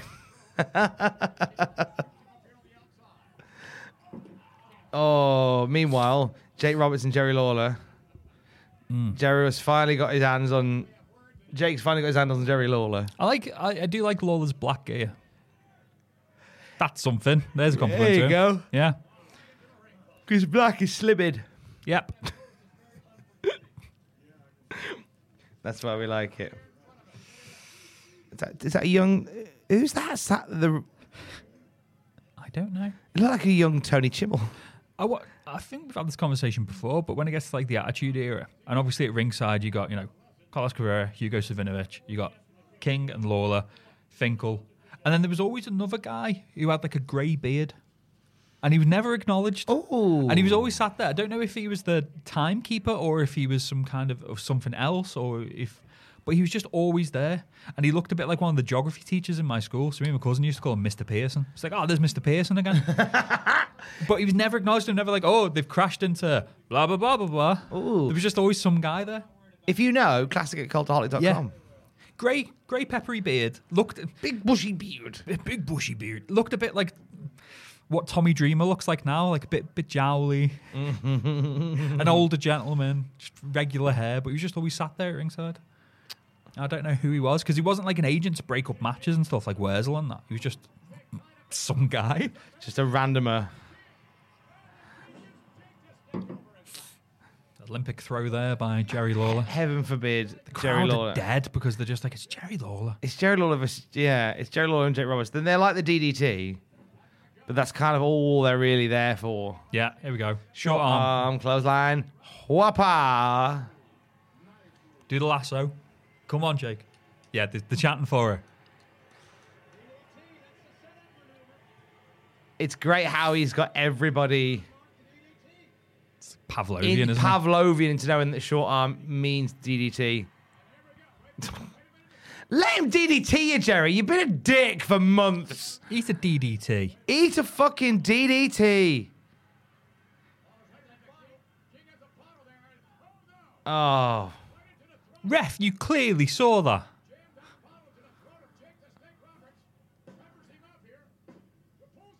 Absolute fucking shithousery. Heaven forbid Jerry Lawler atones for anything he fucking does ever. The dirt worst. The dirt worst. Oh, shit. Dead simple. I'm Jerry Lawler. I've been calling him an alcoholic for months and months and months. Roberts DDTs him and wins. Yes. Why is that so bloody difficult? Do you really want to string this out further? Yeah. There's no need. Yeah. DDT him, put the snake on him. Yeah. WWE just don't get sometimes when the story ends. The story doesn't end according to Triple H. It's like, what, have you never literally watched any film? Fuck. Triple H said the story never ends. He's fucking there reading fucking War and Peace and goes, "Oh, Steph, something's happened. I've run out of pages." Where's War and Peace 2? Thought the story never ends. Where's the next volume? He's only ever read magazines. He's never read a book. This segment is a bone of contention with Jerry Lawler, with Jake Roberts, and I totally get it because it's fucking dickish, right? Oh, was this not agreed to, this bit? No, it was agreed to, but that was legitimate alcohol. Ah. Did he say just have Coke? Because they knew they were going to do something, but Jerry Roberts should have gone, look, you could have just filled that with iced tea. Yeah. But no, that's legit alcohol. You're pouring into a recovering alcoholic's mouth. I hate Jerry Lawler. Get well soon. Fucking hate Jerry Lawler. This feud is grim. But it's weird as well, the way that culture is to alcohol, and this is not me getting on me little straight edge soapbox, but it's weird, with Impact, TNA back in the day, where there was a storyline about Rhino being a recovering alcoholic, and he takes a sip and everyone cheers because have a beer. And to me, someone who doesn't drink, no, that's ridiculous. We shouldn't be cheering that. No, you should not be doing that. My hill I die on is that alcohol should not be advertised.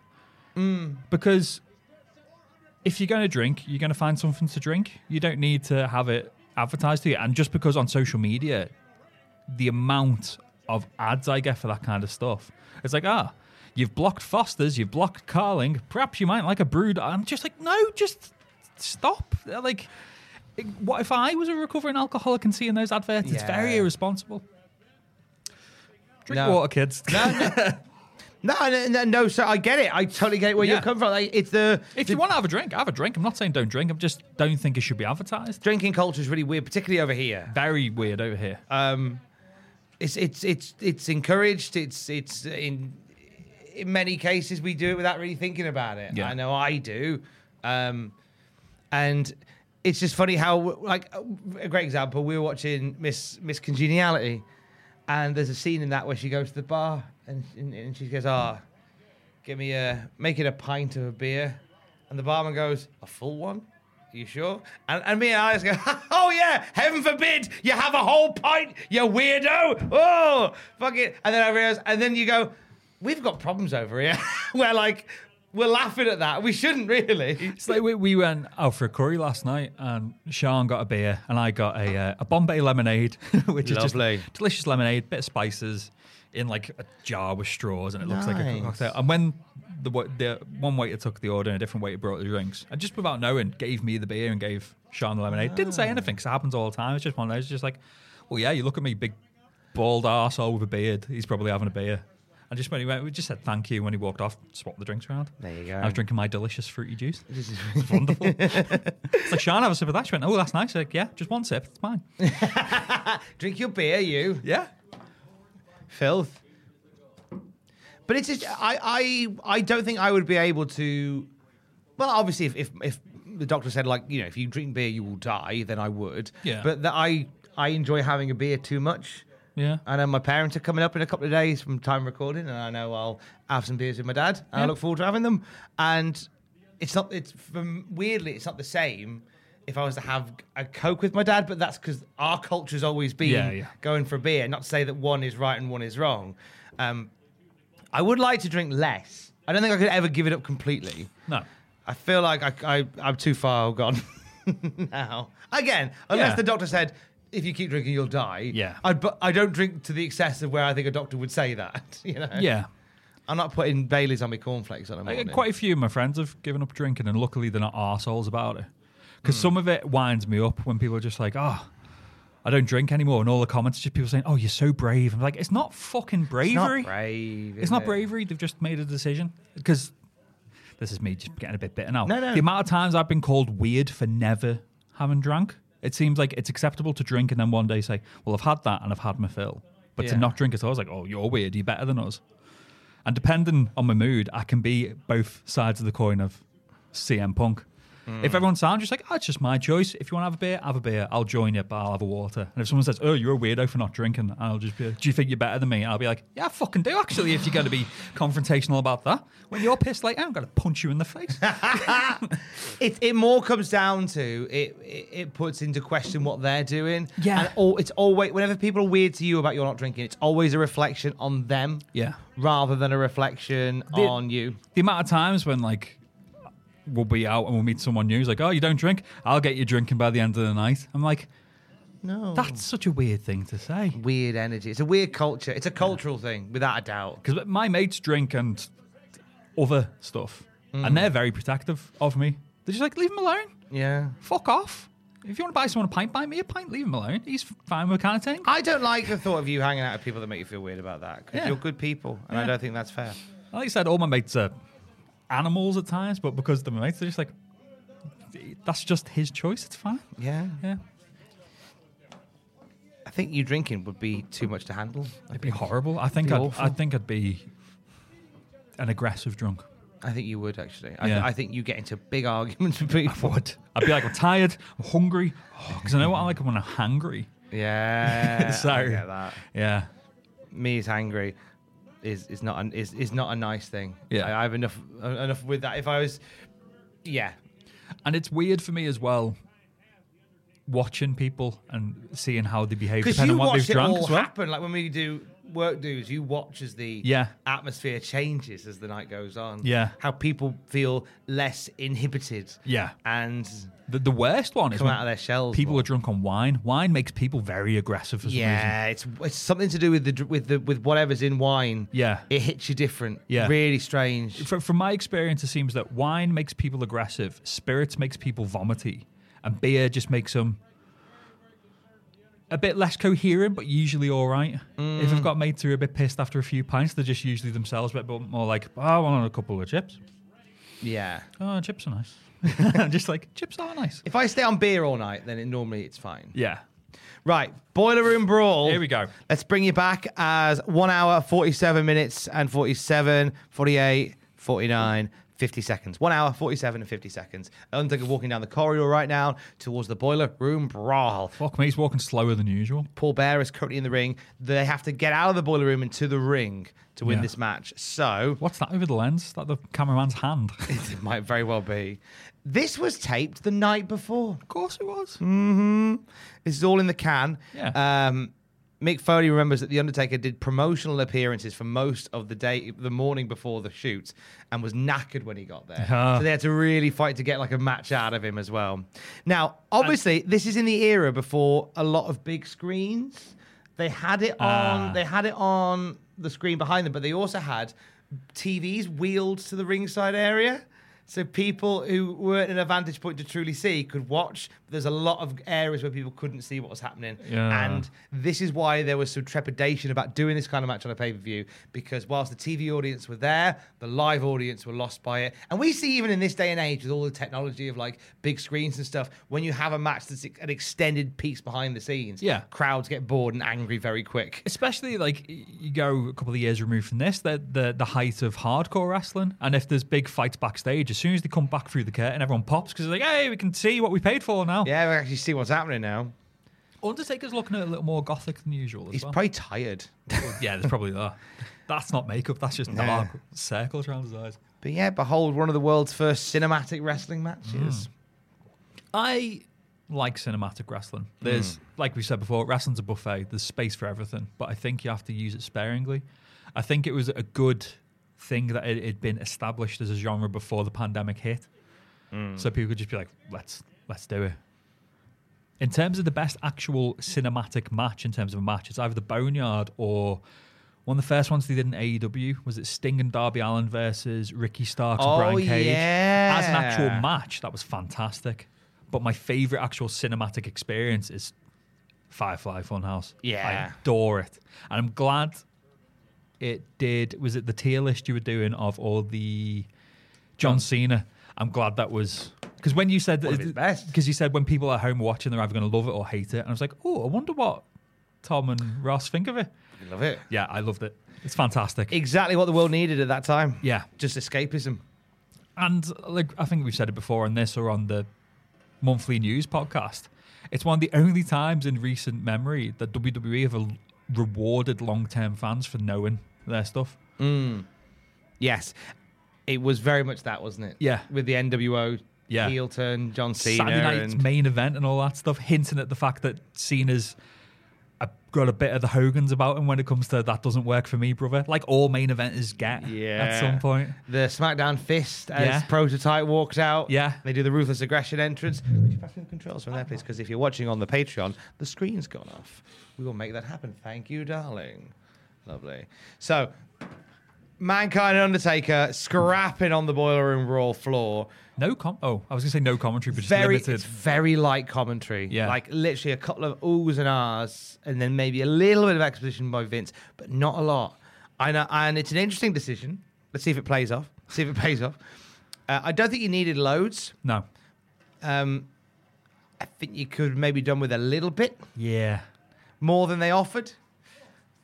Or the oohs and ahs. This is really weird. That's still a debate with modern cinematic stuff where even though it is now more scripted and say if this was right now, it'd cut to a close-up of Undertaker saying, I'm sending you to hell, Mankind. And then cuts to the other side of Mankind going, whoa. But I think the way this is shot, I think you could have had commentary with it. Because this is shot like a match. Yeah. When it's shot with like dynamic camera cuts and stuff like that, then you don't need commentary for it. No, definitely not. But this, I think... because of the way it was shot. But you know what? They're trying something new. This is new territory for them, so they're seeing what works and what doesn't. Yeah. And we'll only see a couple more Boiler Room Brawl matches in our lifetime.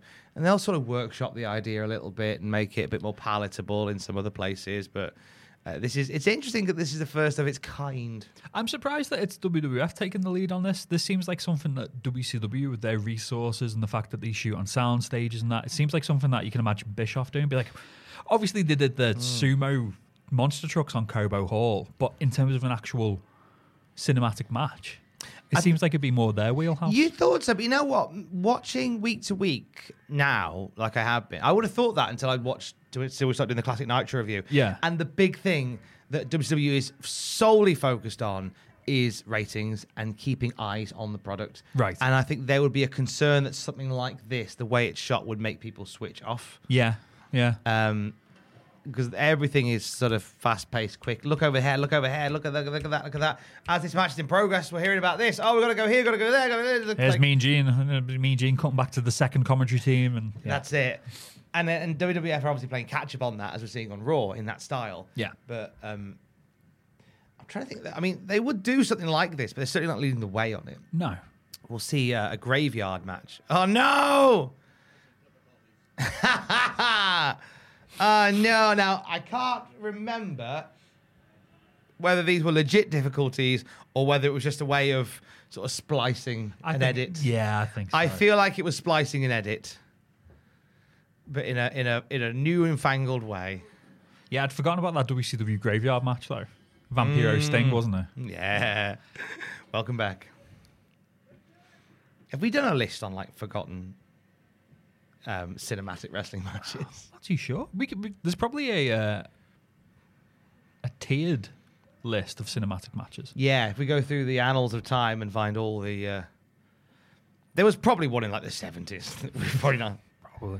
Like in San Martino and somebody, you know. What was the ridiculous Inoki one where he wrestled for like 2 days on an island? I think it was on Inoki Island where they did it. Yes. Yeah. Wrestling's great, isn't it? Inoki's great. I'm sure I've asked you this before. Who do you think's the biggest maverick weirdo, Vince McMahon or Antonio Inoki? I think Inoki. Yeah. I think Vince McMahon obviously is a maverick, but Inoki wins the weirdo element of it. Yeah. Because so willing to push outside of the box. He's like, I'm in politics now. I want to strengthen ties with North Korea. I'm going to put on a wrestling event. Yeah. I'm off to go and... It was like they went, I want to go and speak to the people of North Korea. And they went, no, you can't. He's like, too late, I've already left. I've already left. You're going to stop me? I'm Antonio Inoki. I battered fuck out of everyone. They had to keep saying, Inoki, how many times can you please stop going to North Korea? And then he was like, too late, I've come back. Get Saddam Hussein on the phone. I'm going to free some hostages. I'm mates with Fidel Castro. I've heard rumours there's buried treasure on his island, which I've now renamed Inoki Freedom Island, was it? Or Inoki Friendship Island? I think it was Friendship Island. Yeah. And the rumours were that Castro sold it or gave it to him. And he was like, there's buried treasure there, maybe ghosts. He's like Scooby-Doo inside a big-chinned hard man. And then the 2000s where he's just like, wrestling's great, but it's the ultimate sport. I want to prove that wrestlers are harder than MMA fighters, so I'm going to tank my own promotion to prove a point. And he did. Yeah. Inokiism became a real thing. Yeah. He lived as a homeless man for a while. Oh, is that when he had the rags and the Jesus cross? Yeah. He lived as a homeless man to aware of the plight of the homeless. I believe there is a homeless Inoki action figure that you can buy that commemorates such event. It's a, what are they called? Because I've looked into it, because the Japanese figures are more like statues. I was bidding on a Kenta Kobashi one a while back, and someone beat me to it because it was weirdly cheap, and someone beat me to it. Whoa. But yeah, you can get homeless Inoki in his rags. Oh, homeless Inoki. Oh, homeless Inoki. Yeah, I think Inoki has the more maverick weirdo spirit, and also it comes with a better soul. Yeah, than Vince McMahon. Because everything Vince did, it seemed to be, I want to grow the company and make profits. Whereas for Inoki, he was just like, no one's done this before. Fuck it, I'm having a go. That's it. And that's why I love him. That's why I think that's why.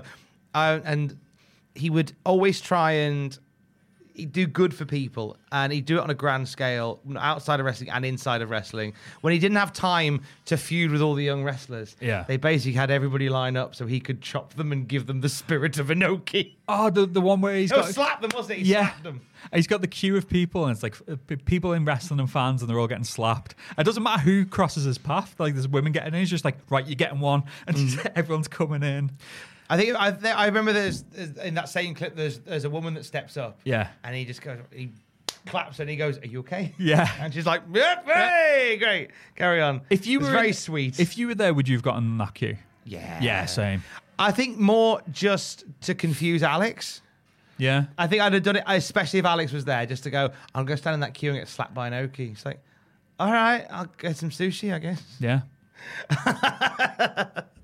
And then afterwards, he'll come back with a spack-open face. He's like, why have you done that? But then knowing Alex, like, why have you done that? He said, because he imbues the spirit of Inoki in you. So that slaps give me the spirit of Inoki. But then she'll sit there for a few minutes and go, I want one. Would she? Yeah, I want to get it. So join the queue. Oh, I'm scared. I'll come with you. Okay. She'd be like, who's Inoki? It's like, that fella. Yeah, but who is he? He once had a weird fight with Muhammad Ali. He had a weird fight with Muhammad Ali and bought an island off Fidel Castro. Yeah. I want his spirit. He rescued Japanese hostages from Iraq. Will it hurt? I said, probably a bit. Yeah. She'll be in the queue going, I'm nervous now. Yeah. She'd be the best. Oh, I'm nervous now. I feel sick. But I like do you have to do it? No, I do want to, but I'm feeling nervous. It's fun to see like the people like getting legitimately staggered. Some of the fans just try not to sell it, and then the wrestlers get it in, they're all selling it and stuff like, oh, brilliant. I just hit the ground. I'd lie there like a fish. When he died, that was one of the first things I watched. I watched that, and obviously the fight with the great Antonio, where he just beats the absolute shite out of him. When Antonio's just being a dick, going, look how brilliant I am. And then Inoki goes, get to fuck. He starts kicking him in the head, and he's bleeding, this big, massive horse of a man. Antonio Inoki's like, I'm Inoki, I'll kill you. So Mankind just came off a ladder there. So Foley did some real damage to himself in this match. You don't say. You don't say. That badly damaged his sciatic nerve when he landed. And it would lead to like a lot of residual injuries in the years to come and would slow his career down no end. But that's where the damage did. Like he has a weird little walk now, and it's big part of it is that fall off the ladder. But it's the unfortunate thing with Mick Foley. It's like if he didn't wrestle this style and take these unnecessary risks, would he have been as big of a star? Hard to say. It's one of them because obviously he did all this, but then he learned later in his life that he didn't need to. He didn't need to do that to. Yeah. But then would he have had? He needed it as a launching pad. You say that though, but his retirement match against Triple H, and he gets nearly set on fire and thrown through the top of the cell. There is that. He did go out swinging. Yeah, he did go out swinging. I think there was. Oh no, it wasn't his retirement, was it? Because he wrestled. He's wrestled loads of times. I know, but that was his like kayfabe retirement. That's it. Was that the end of his full-time WWF run? Yes, it was. And he'd come back for a couple of bits, and then he came back one WrestleMania and got set on fire by Edge. Yeah. He had a lovely match against Randy Orton. Yes. Backlash 2004. As I was coming back into it, one of my mates, he was a big Foley fan, but he was also really into Randy Orton. He's like, he's good, this Randy Orton. And all I knew of Orton at the time is my cousin kept getting the games because we enjoyed playing them. And one of them was just like, here's a Randy Orton card. I was like, who's that crap, lad? He looks rubbish. And then my mate was like, no, the Legend Killer's good. Watch the match from Backlash. And it's the match that makes Orton. And I remember watching and thinking, oh, he's quite good, this kid. Yeah, he's good. Getting dropped onto the thumbtacks off the RKO. I was like, that's nice. Oh. We've got some technical difficulties. Is this where they cut away again? Oh, no. Is Vince just having a coffee? They're just sort of watching and... Yeah, you can hear the feed from the crowd and the booing. It's not great, this, is it? It's not. It's an interesting experiment. Yeah. I'm glad that they did it. And I'm glad that they hone it. Yeah, it didn't need to be as long as it was. No. This is a long bit of technical disruption. Is this Andy Kaufman doing it? We don't want people to change the channel, Andy.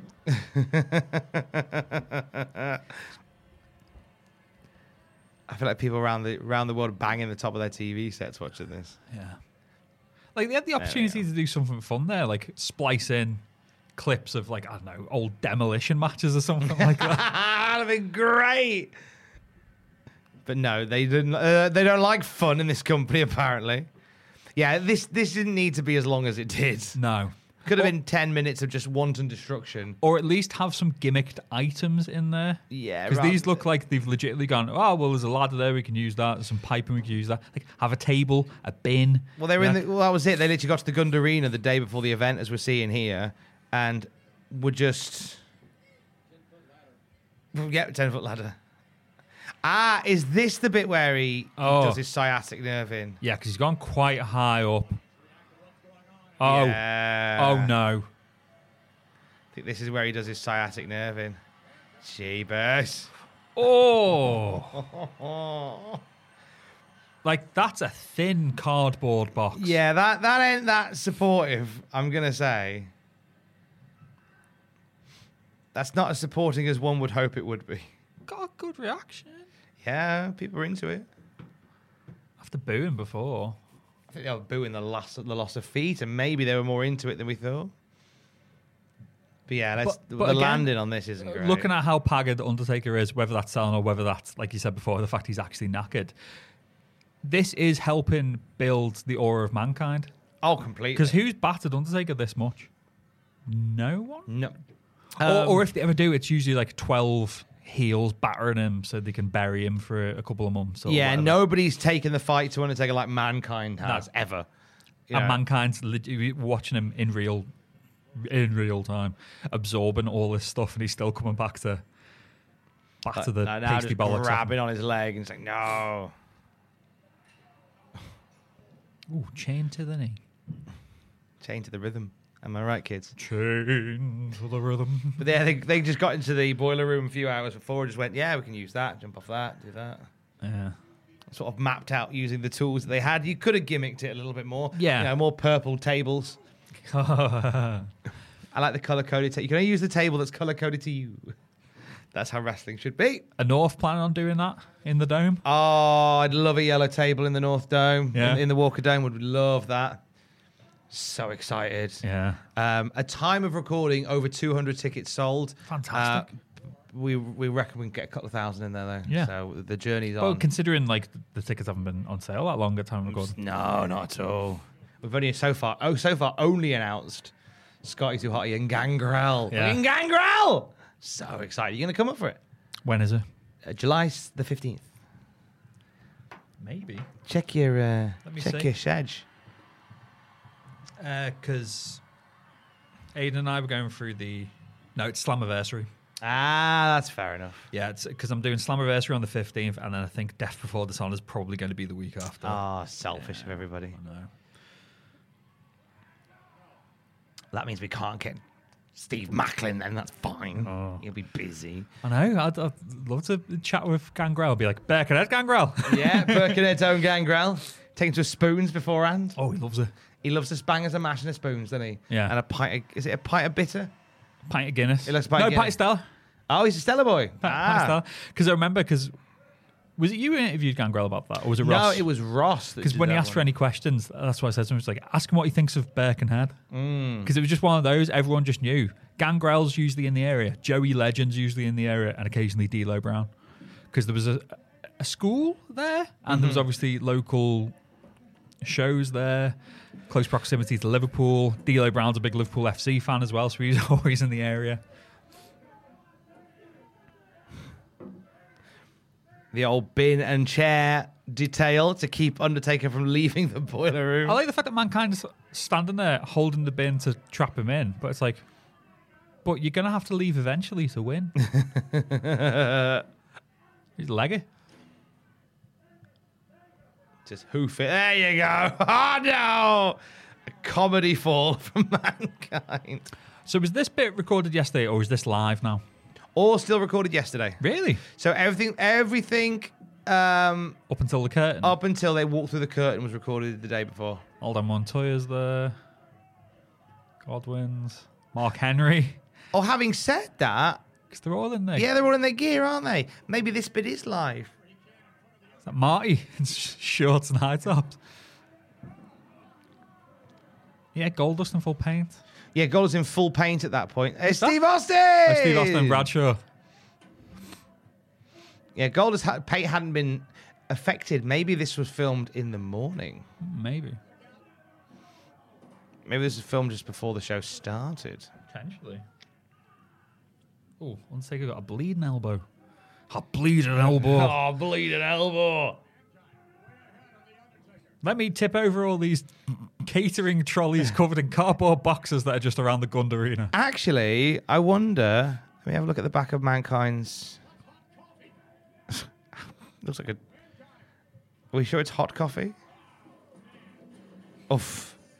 He bumped for coffee. Bumped off the hot coffee. You'd be livid, wouldn't you, if you wanted some coffee? Yeah, Mankind's cleaned up, so I think this was recorded maybe the morning of the show, or just before they went live.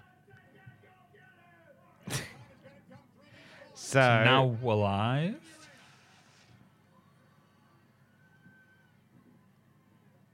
Oh, okay. Well, I'm now intrigued as to where what was where. Because obviously they've recorded this bit's happening live. Yeah.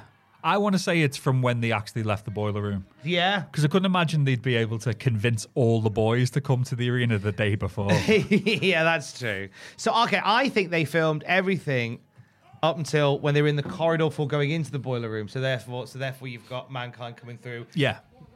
pushing the stuff in the way of the Undertaker, and then Undertaker kicks his way through. Yeah. So I think from there it was filmed. That goes live then, maybe. Either way, very well done. Oh, yeah. You can't see the strings. No. And also, you notice that the commentary starts to pick up during the live bit. Yeah. Which maybe suggests that they didn't want to add too much to the commentary just in case there's an error in it or something and they look silly. I don't know. Start repeating themselves. I don't know. But either way, it was a long-winded bit. Oof. And there's the telly still at ringside. There they are. Oh, Christ. That's how they've been watching it. On actual CRT TV. Like the science class that on the last day of term, we roll in a telly for you to watch stuff on. You can just see just two chimps shagging. It's like, oh, God.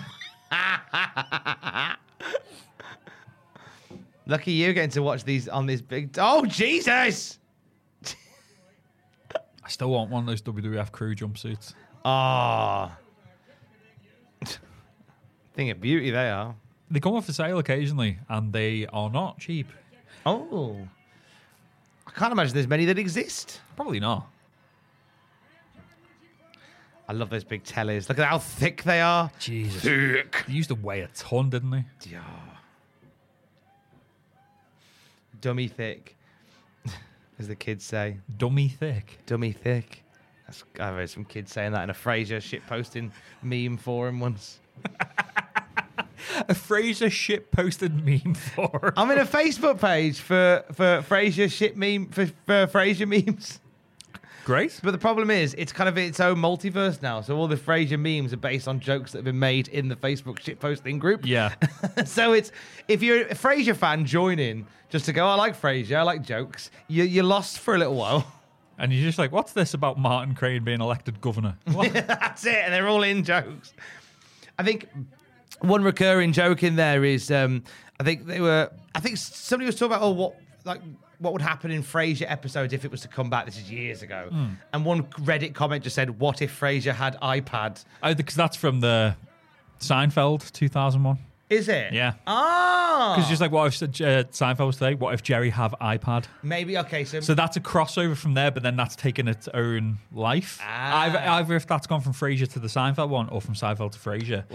It's branched off. What anyway. if someone have iPad? So I'm hoping in the new Frasier series, which is coming soon to Paramount Plus, whether we like it or not, they will have at least one point of Frasier holding an iPad just to complete the joke. I think so. He'll be reading his Financial Times on it or something. I remember when my dad was alive. I don't know. Rodney, what do you reckon? I'm going to watch it because I liked Frasier.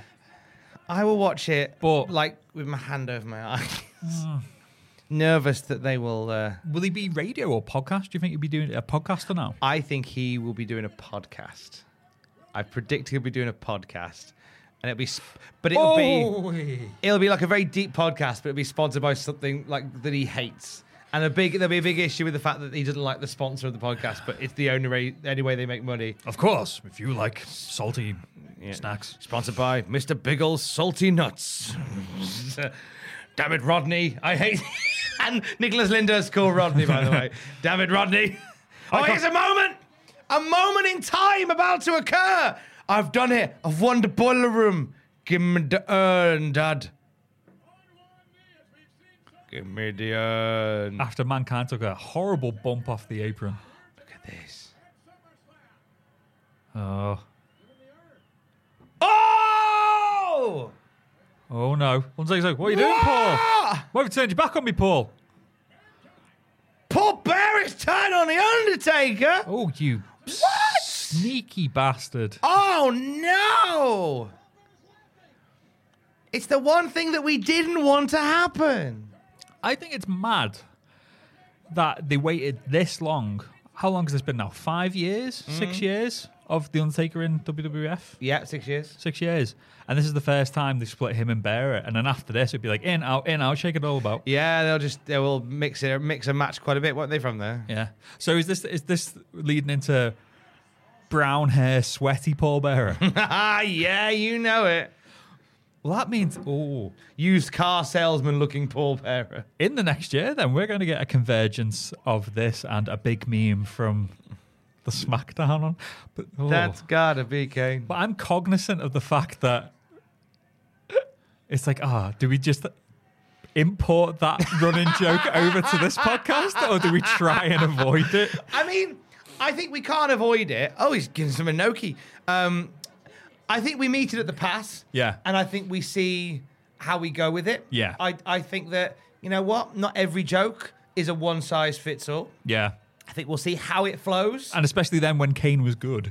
Yeah, Kane was very good at this point. I mean, arguably 2001, he's at his physical and in-ring peak. Yes, he's brilliant in 01. He's had a great 01. But 97 in terms of the character.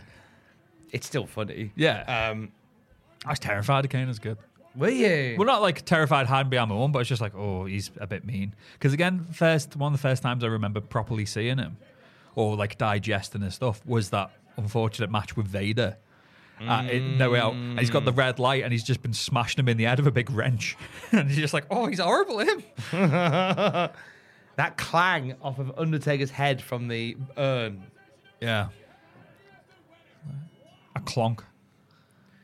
Mankind wins. Oh. Is that 2 victories over The Undertaker now?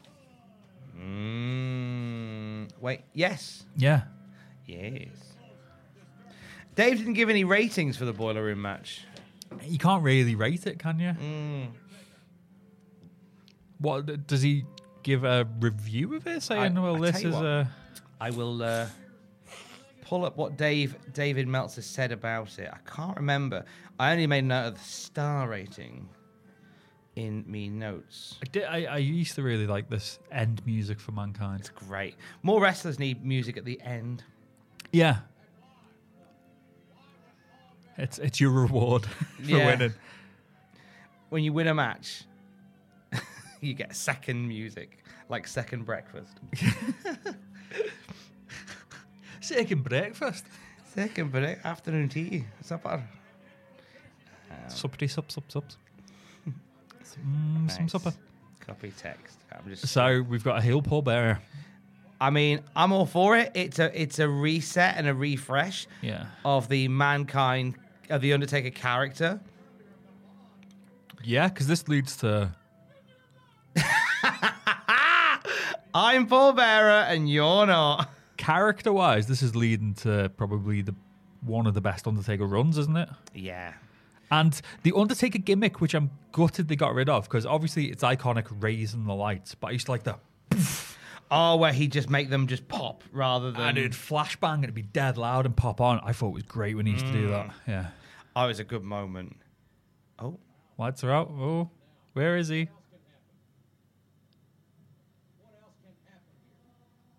Oh. So is this a... I know it's not a little break for The Undertaker now, is it? Because we've got a match involving Terry Gordy coming up, haven't we? Okay. So I take it his gear must change after this.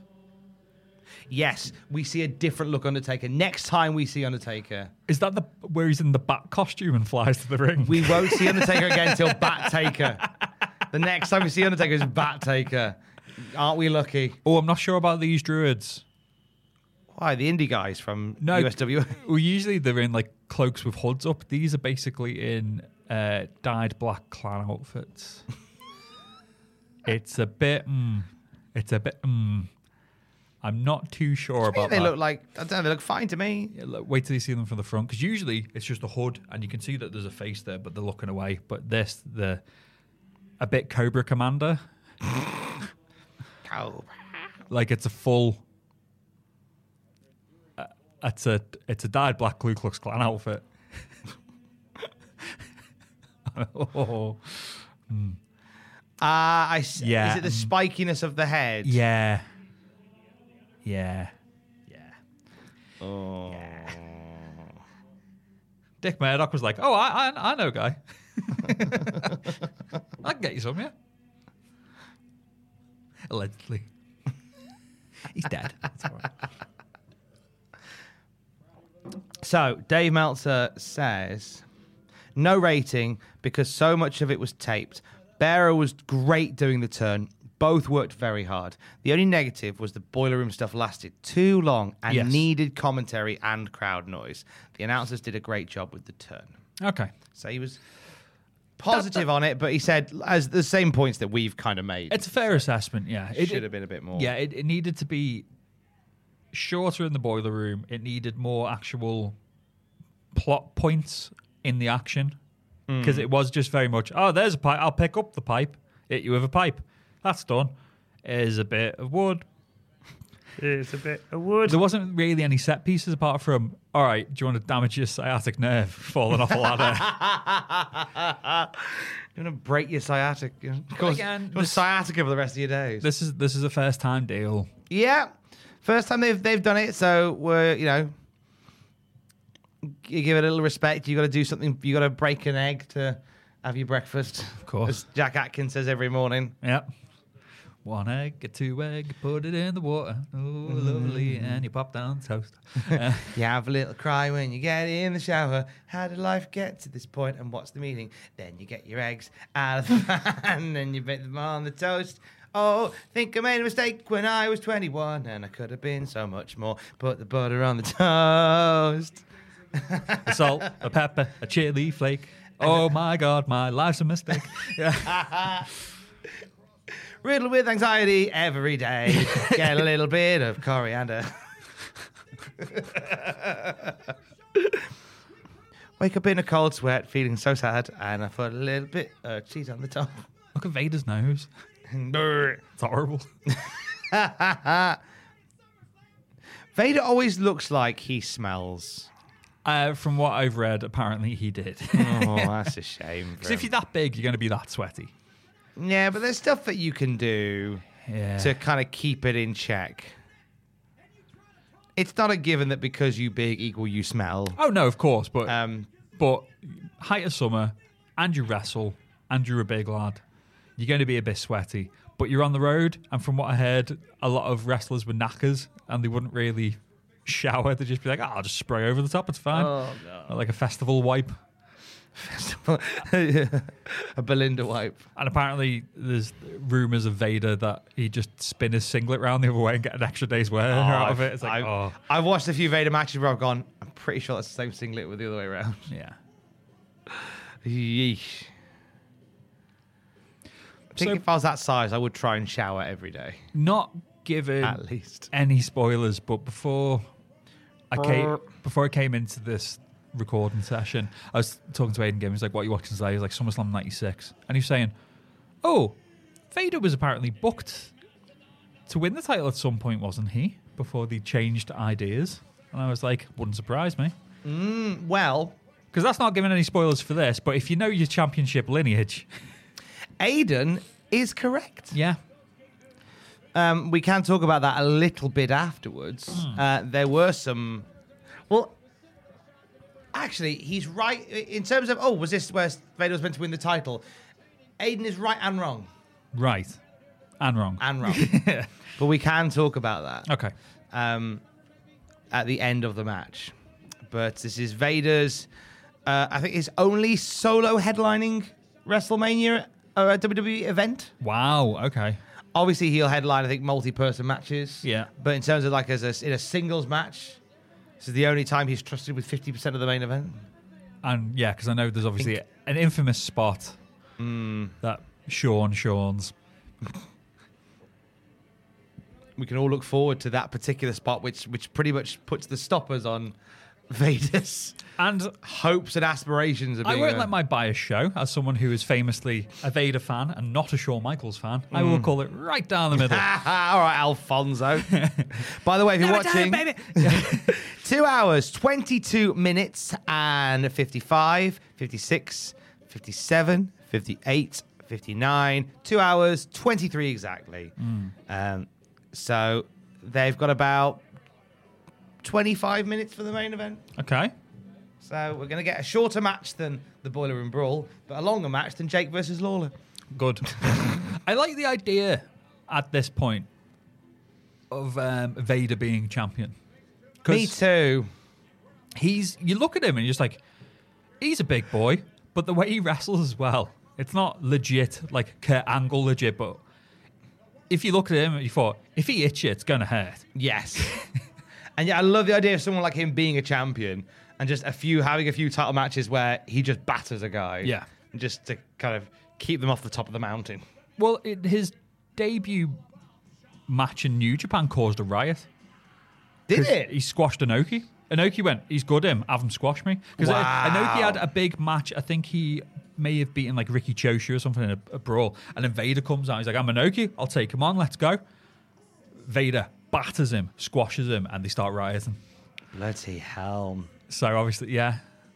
So Vader, he's been IWGP champion, WCW champion. He'd get a run with the Triple Crown in the late 90s. But this is the one biggie he never He never got, did he? Oh, jeez. Great Nike t-shirt, that as well. Terrible security, though. No. Yeah. NWO rules sign in the crowd there. What? And they will start popping up in every federation in the land. Yeah, I've seen 316 shirts. Are they Sean's Click? Just those two. I like the fact that, they're just like that neon couple. I'm sure they've got like a name. Like everyone knows Faith No More guy, Vladimir, Brock Lesnar True, guy. neon couple. Yeah, the neon couple. I don't think they're as prominent as Vladimir and Yeah. Faith No More guy. I like the fact that that's like one thing that wrestling fans can agree on. Everyone likes Vladimir. Oh, yeah. Because he never tried to get himself over. He's just a unique looking individual in a wrestling thing because he's quite gangly and he's usually just in like a loose fitting vest and he's very enthusiastic and he's got those glasses and you're just like, it's Vlad, it's cool. He's just there enjoying it. He's just there enjoying the wrestling. If they cut to him, he'll act like he's enjoying the wrestling. Yeah. Because that's what you do. It's like I never liked the Hogan guy in early 90s WWF where he's turning around dressed as Hogan, getting everyone on board. It's like, it's not about you, mate. Sit the fuck down. Yeah. And some of the more modern fans, it's like, no one's here to see you. There's a few bubbles within bubbles and wheels within wheels that go, oh, it's me. I'm the star here. It's like, no. And everyone else in the crowd's like, we're all on the same page, mate. We're all on the same level. You're not better than us. Shut up. Mr. Belding's over there from Saved by the Bell. Oh, tease us, please us, Sean. Squeeze us. Squeeze Jesus. us. Jesus. Peas Squeeze pudding, us, Sean. tease us, peas us. Squeeze us, tease us, peas pudding. Hey, Jeb, there's a sign of the crowd about peas pudding. Peas pudding, kid. Do they sell it here? At the cunt arena. It's the Gund arena. I thought it was a cunt arena. No. It's the Gund. Gund. Yeah, good arena. I've got a broom handled mouse tobacco. Someone won't let me touch you. Gund arena. Yeah, it's shown. I got some tablets to take for it. Got it from a lady. Got a bit of Gund arena. Oh, Sean's gear is great. Simples. I like simple but effective gear. So black. Everyone's in black tonight, aren't they? Ooh, cool heels and faces. The lines getting blurred. The 90s. The 90s. Let me check my pager. Oh, I've got to go to the hospital. I need to skateboard to the hospital. I need to skateboard to the hospital. I've got. They found a shadow. It burns when I piss. There's a shadow on my skin and it burns when I piss. Time to skateboard to the hospital. Reminds me of there's a web comic, Nedroid. Can't remember the artist's real name, but he had one that came a bit of a meme. It was Cool Slaw, and it was coleslaw for cool kids on the go. It's just a drawing of a kid skateboarding, holding like a froob, just squirting coleslaw into the mouth. That's a great idea. Cool slaw. Cool slaw. That's one of the things that's. Oh, Michaels looked like he was laying in those kicks there. He's giving it some. They haven't fallen out yet, though. No. But coleslaw is one of those things that I realised when I was growing up. Because as a kid, it was like, ugh, rubbish. Whereas now, if I get a good coleslaw, it's like, it's good coleslaw. That. Make my own coleslaw sometimes when I'm making burgers. Like, oh, get a bit of that. And everyone's just like, it's coleslaw. Shut up. I'm just like, oh, no. It's the accoutrement that sets it off. I believe that's the slogan they now use for coleslaw. It is. It's the accoutrement that sets it off. Get yourself on a skateboard now to the nearest coleslaw outlet. Yeah! Yeah, kids. Put it in a super soaker. Okay, skateboard to the hospital to check for mad cow disease. And on the way back, get some coleslaw. He likes the skateboard. It's true. That's life in it in the 90s. That's all it was. Vader fell like a tree there. It was Pages, Bop It, Cool Slaw, Sunny D. What mad that Sunny D was a trend. Everyone was like, oh, you're not cool unless you drink this orange drink. It's like, okay. There was a story about somebody drinking so much of it that their skin went yellow. Yeah. And at school, you just went, yeah, no reason to doubt that's a thing that happened. Because I like the fact that parents are like, oh, I wish you'd drink like pure orange juice, not this stuff, which is just sugar and food colouring. And then I tried it a couple of years ago because it was huge for a bit.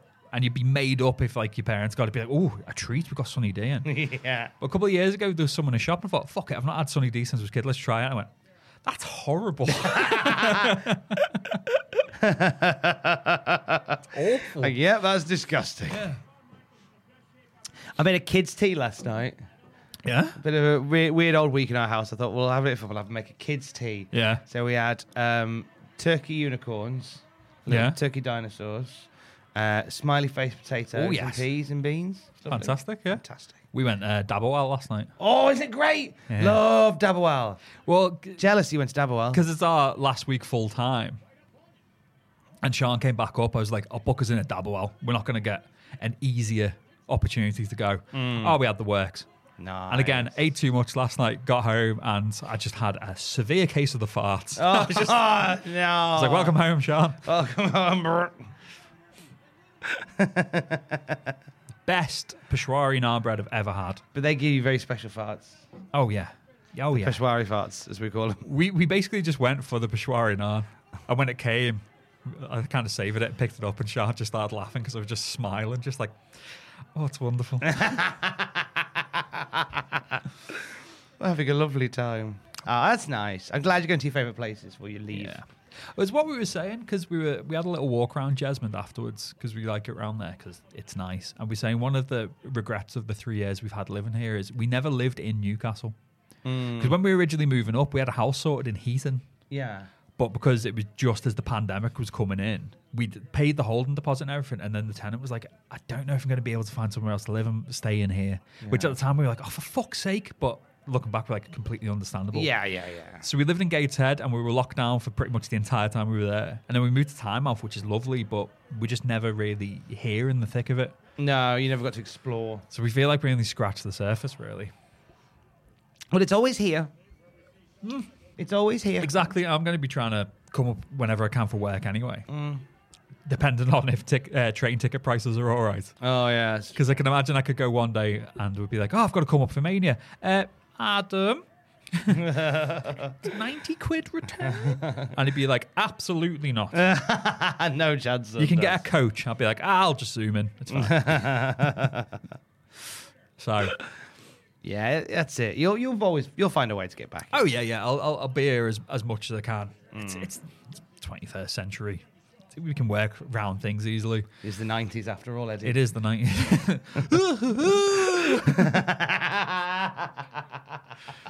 Vader's been very dominant so far. Yeah, worth pointing out. Caught Sean off a. Oh, he went for the Mark Merrow front flip tope thing, but caught and power bombed into the floor. So beautiful. Good man, Sean, for taking that bump. So far, these two have been excellent. Well matched. Nice rhythm to the match. David and Goliath with a lad who loves to sell and a lad who loves to work snug. And a smelly lad who loves to work snug. That's me. I love the gun show that Vader does. Yeah. Guns. I think part of the thing as well with Vader is like you can see his head there and like the way his hair is, and he's got like smatterings of hair all over his body. He does look like a beast. He's not polished. He's not really tanned. He's a bit pink. He's got hair and stuff. He's not like, yeah. He's not. It's not. He looks commercially like designed. Yeah. He's not marketed. He's not designed to be marketable. He's just a beast. It reminds me of the stupid bollocks that Eric Bischoff said on 80 however many weeks, I always forget, when they were talking about Starrcade 97. And he said, well, the thing about Sting was he didn't have a tan. It's like, what do you mean he didn't have a tan? He's like, we ain't going to put that. We had concerns about him because he didn't have a tan. He's like, but in kayfabe, he's been living in the rafters. Fueled by vengeance. I don't get why that's such a concern. Yeah, smacking people with a baseball bat.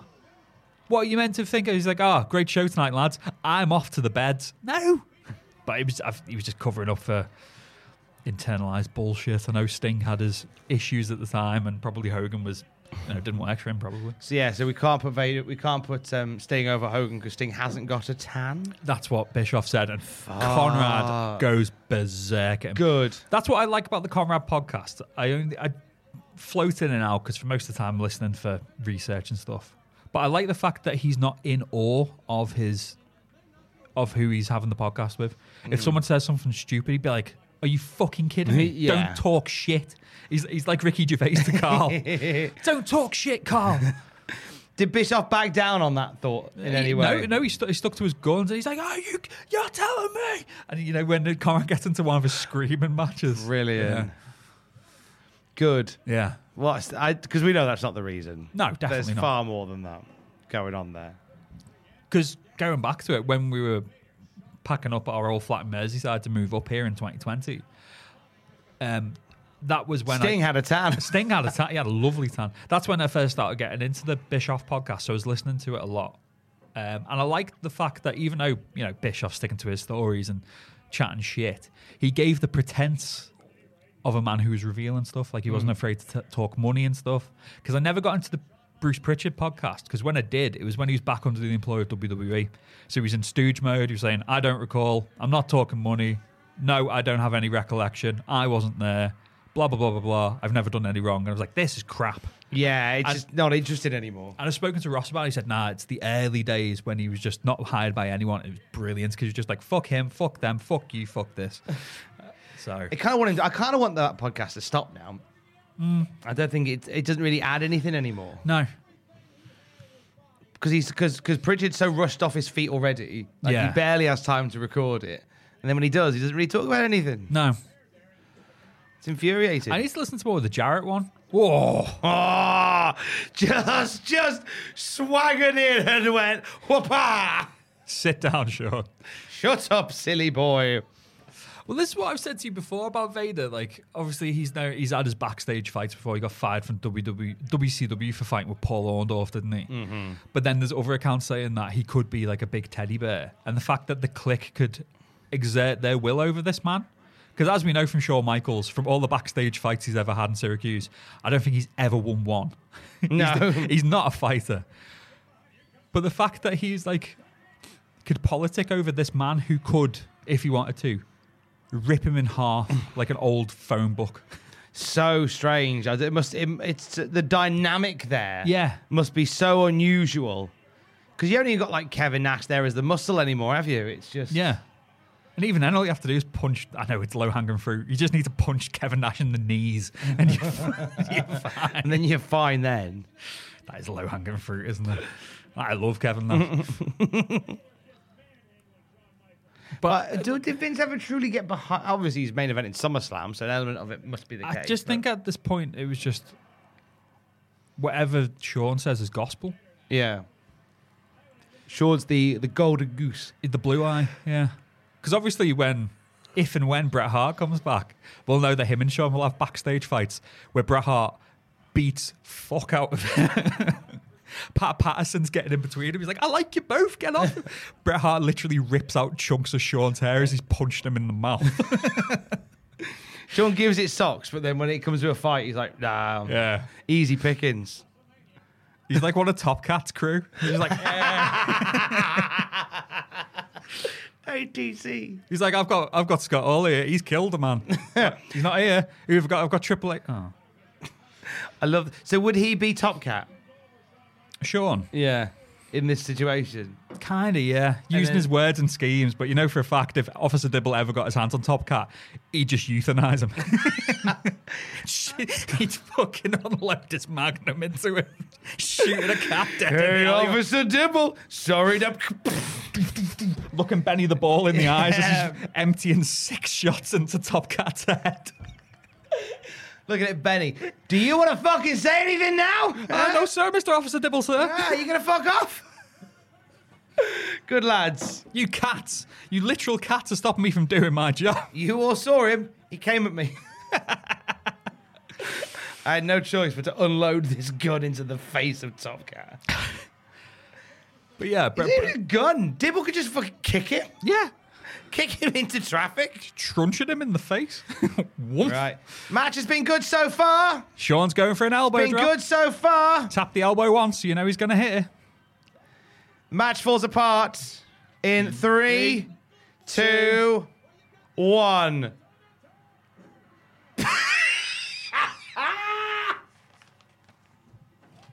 So, here's the story of what we just fucking saw.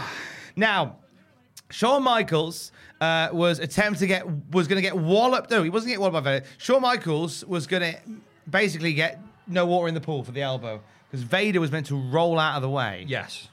So Vader was going to roll out of the way, and Michaels was going to land on his feet. So basically, it was going to look like Vader dodged, but Michaels figured it out anyway. But instead, Vader just lay there.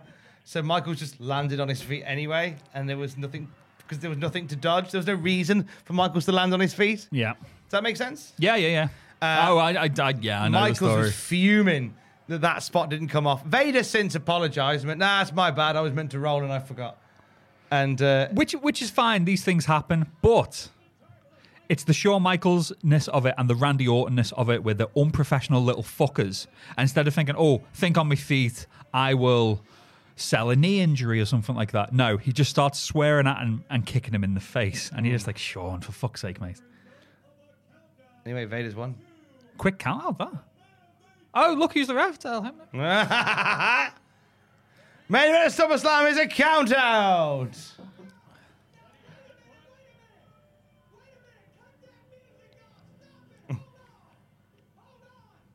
JC's not happy. Yeah, Vader, you fucking idiot.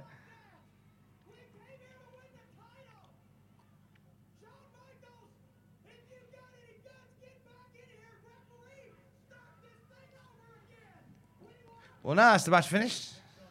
Yeah. Heaven was like, "Nah, it's more than my job's worth. The match is done. Sorry your main event sucked, but I'm going home." You don't have the authority to restart this match, Al. Yeah. Only Gorilla Monsoon You does. think you are Jackie Weaver? Yeah. Who do you think you are? The authority? What are the standing orders? Read us the standing orders. The authority. I like that. It's another good faction. Nice bookend of the podcast there. Talking about factions. Earls are going, "Now, it's not my job to, but we can restart if you want." Pat Patterson's there with special boy Sean. It's Pat who's a big Sean guy, wasn't he? He was, yeah. But he was also a big Brett guy, wasn't he? He loved them both dearly. Because I know that I think it was Briscoe, wasn't it, who stood Triple H down when Triple H was saying that Kurt Angle was a vanilla midget who shouldn't be champion. And Gerald Briscoe apparently said, "Go on then, you fucking legit fight him then, see how you get on." And Triple H sat down. What, 2001? Early 2001 when Angle was champ? And Triple H was in politic and arsehole mode. Would have been 2000. 2000? Yeah, it was late 2000 into early 2001 because you had a Triple H Angle match at Royal Rumble. Yeah. They were both heels and it was really weird. Yeah. But apparently Triple H was saying, it's not believable that Kurt Angle could beat me-ish. That's me paraphrasing, like. But yeah, Briscoe had enough of it. Because obviously the Briscoes, they knew how to wrestle as well. And they like a good legit fighter. Oh, yeah. They're old school. Yeah. Can you imagine in his prime Jack Briscoe versus Kurt Angle? It would have been fantastic. Oh! That'd have been a great night out at the opera. I once ruined Jack Briscoe for myself because I realised that Jack Briscoe... Because you had too much for dinner. Yes. Now you can't eat him anymore. Jack Briscoe looks like a in-shape, perfect blend of Henry Winkler and Paul Simon. Does he? Yeah, and if you mix the two, you get Jack Briscoe. Hang on. So this match has restarted, Vader Shawn. You are very correct. Yeah. Yeah. Bit of Leonard Nimoy in there as well. In the eyes is a bit of Leonard Nimoy. Yeah. A little bit of Leonard. He's got Leonard Nimoy eyes. He's got Dickie Davies eyes. He's got Dickie Davis eyes. Oh, here we go. So the match is restarting. Shawn on the receiving end for ages, and now he's on the comeback trail. Is this all part of the plan now, or is he being a bit more of a bellend? Or was it literally just the elbow drop where he was an arsehole? No, we're all back to normal now, but Shawn's just generally in a shitty mood now. It doesn't take much to get him in a shitty mood at this point. No, he's young and silly. But even though he's being an arsehole, the good thing about when Shawn gets in a pissy mood and starts laying it in a bit more snug, it looks better. Yeah. There's a great intensity to Shawn Michaels in this match.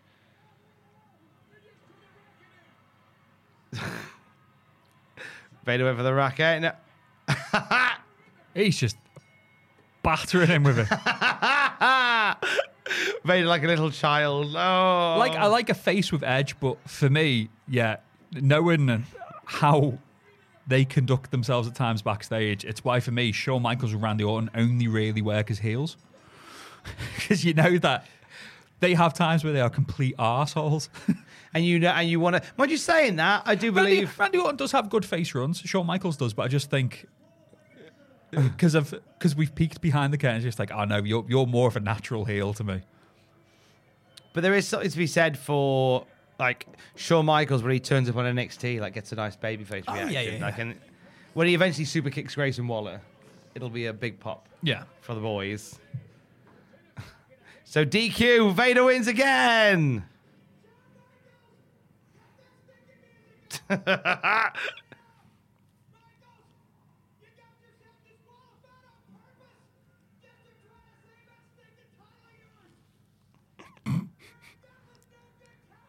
Oh. Pat Patterson looked like he manages a branch of McDonald's there. He does, doesn't he? Short sleeve shirt, tie, dress pants, and a pair of trainers. We'll give you another burger. We will give Hunter Hearst Hemsley another burger. I don't know where he's from. He's wearing fucking trainers. And off we go again. Right, okay. Third time's a charm. I've enjoyed this main event. They've got good chemistry. They really have. They've got wonderful chemistry. I'm sad that we don't see more of it. So you said we'd touch upon title booking with Vader. Yes, so we will do. Once we've seen who comes out on top. Once we see how this ends, it could be Vader. We could be watching the bootleg version where Vader wins the title.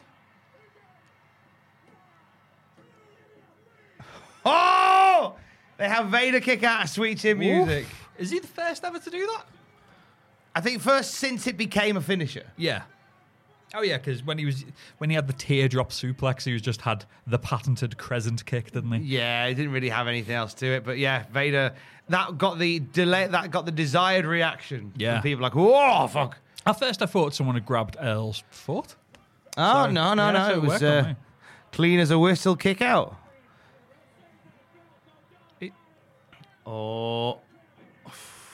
The way he put his fist in the air, I don't think it was intentional, but I thought, is he shouting out Diesel there?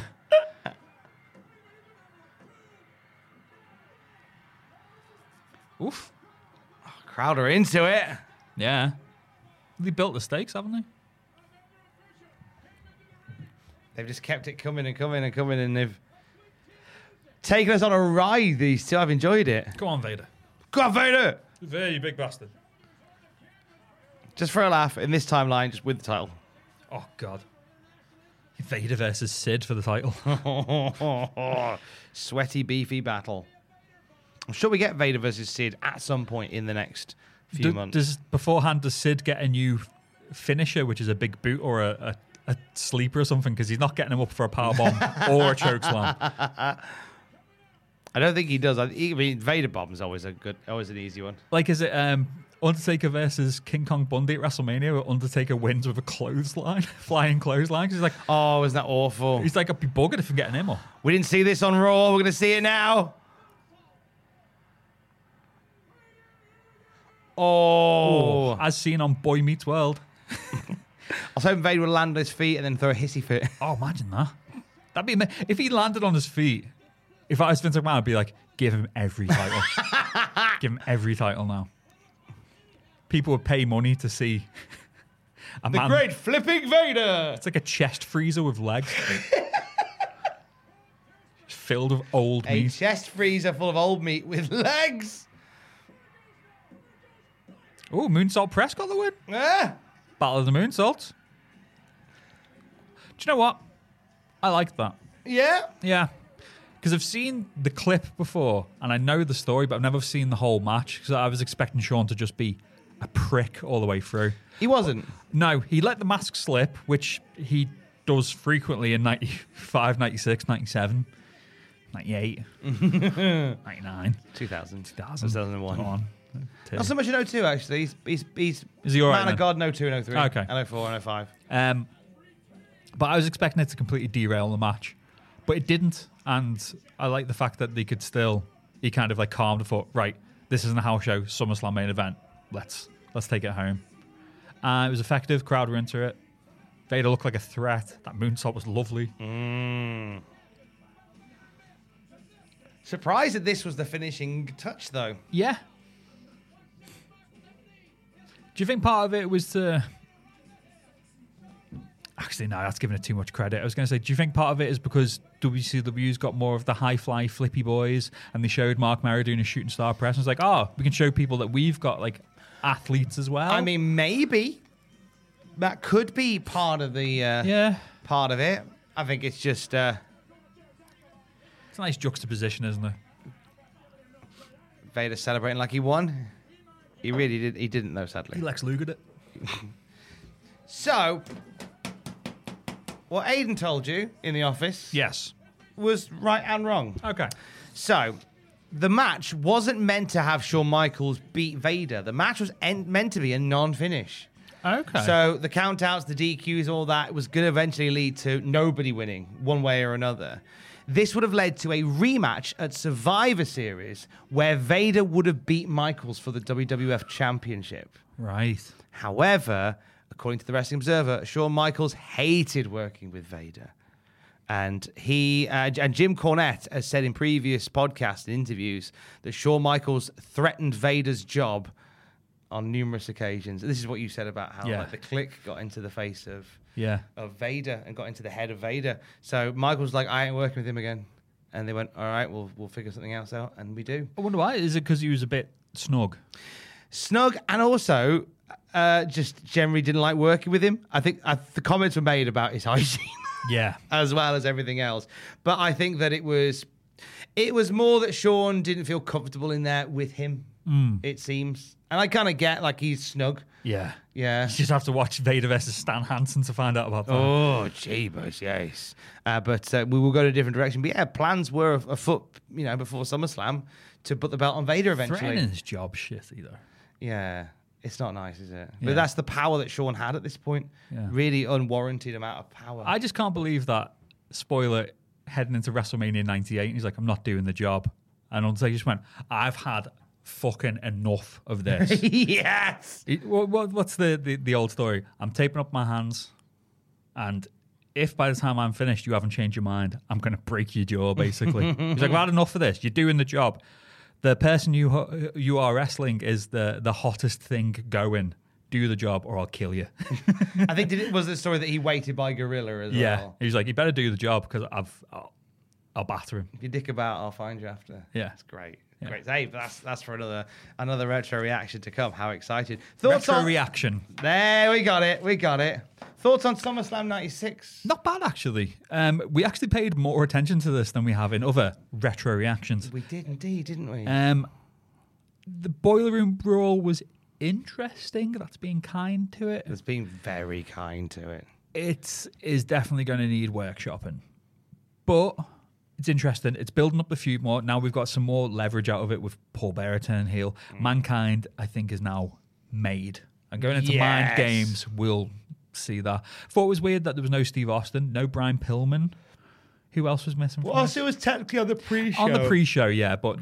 Sorry for your did. That's all right. I think Pillman might have been on the pre-show as well. Yeah. In a brief, but yeah, certainly not on the main roster. But I think that you had two big matches there that took up the majority of the show. Yeah. Those two final matches. The rest of it was just there. Just Obviously, there. they had to change tact because of what happened to Ahmed. But it's like, I felt that some of because there was lots of fillery bits as well.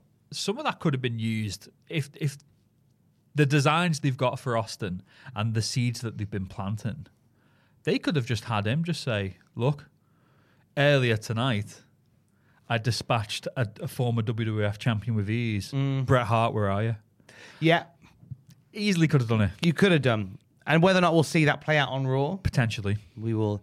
I guess we will see in the weeks to come when we're back together to do more of this. Yeah. But I enjoyed the main event. I thought Boiler and Brawl, like you say, could do with some work. Otherwise, I think it was just a two-match show, really. But I think Shawn and Vader was better than I thought it was going to be. Yes. So much better than I thought it was going to be. No, you had this on VHS, didn't you? I did, yes. But I remember loving it when I watched it first time in like 2001. Yeah. And it's been a long time since I watched it again. And brilliant match. Yeah, really good match. Fab showdown between those. And we hope you did as well. Until we are next back together, he is at Brat Atkins on Twitter, no longer verified. I am at Tom Gamble on Twitter. Together, Still verified. barely. We're at Cultaholic on Twitter, which I believe is verified. Yeah. Don't forget to join us. And brass was used for coins in Rome and Britain. And brass was used for coins in Rome and Britain. And brass was used for coins in Rome and Britain. Da-da-da-da-da.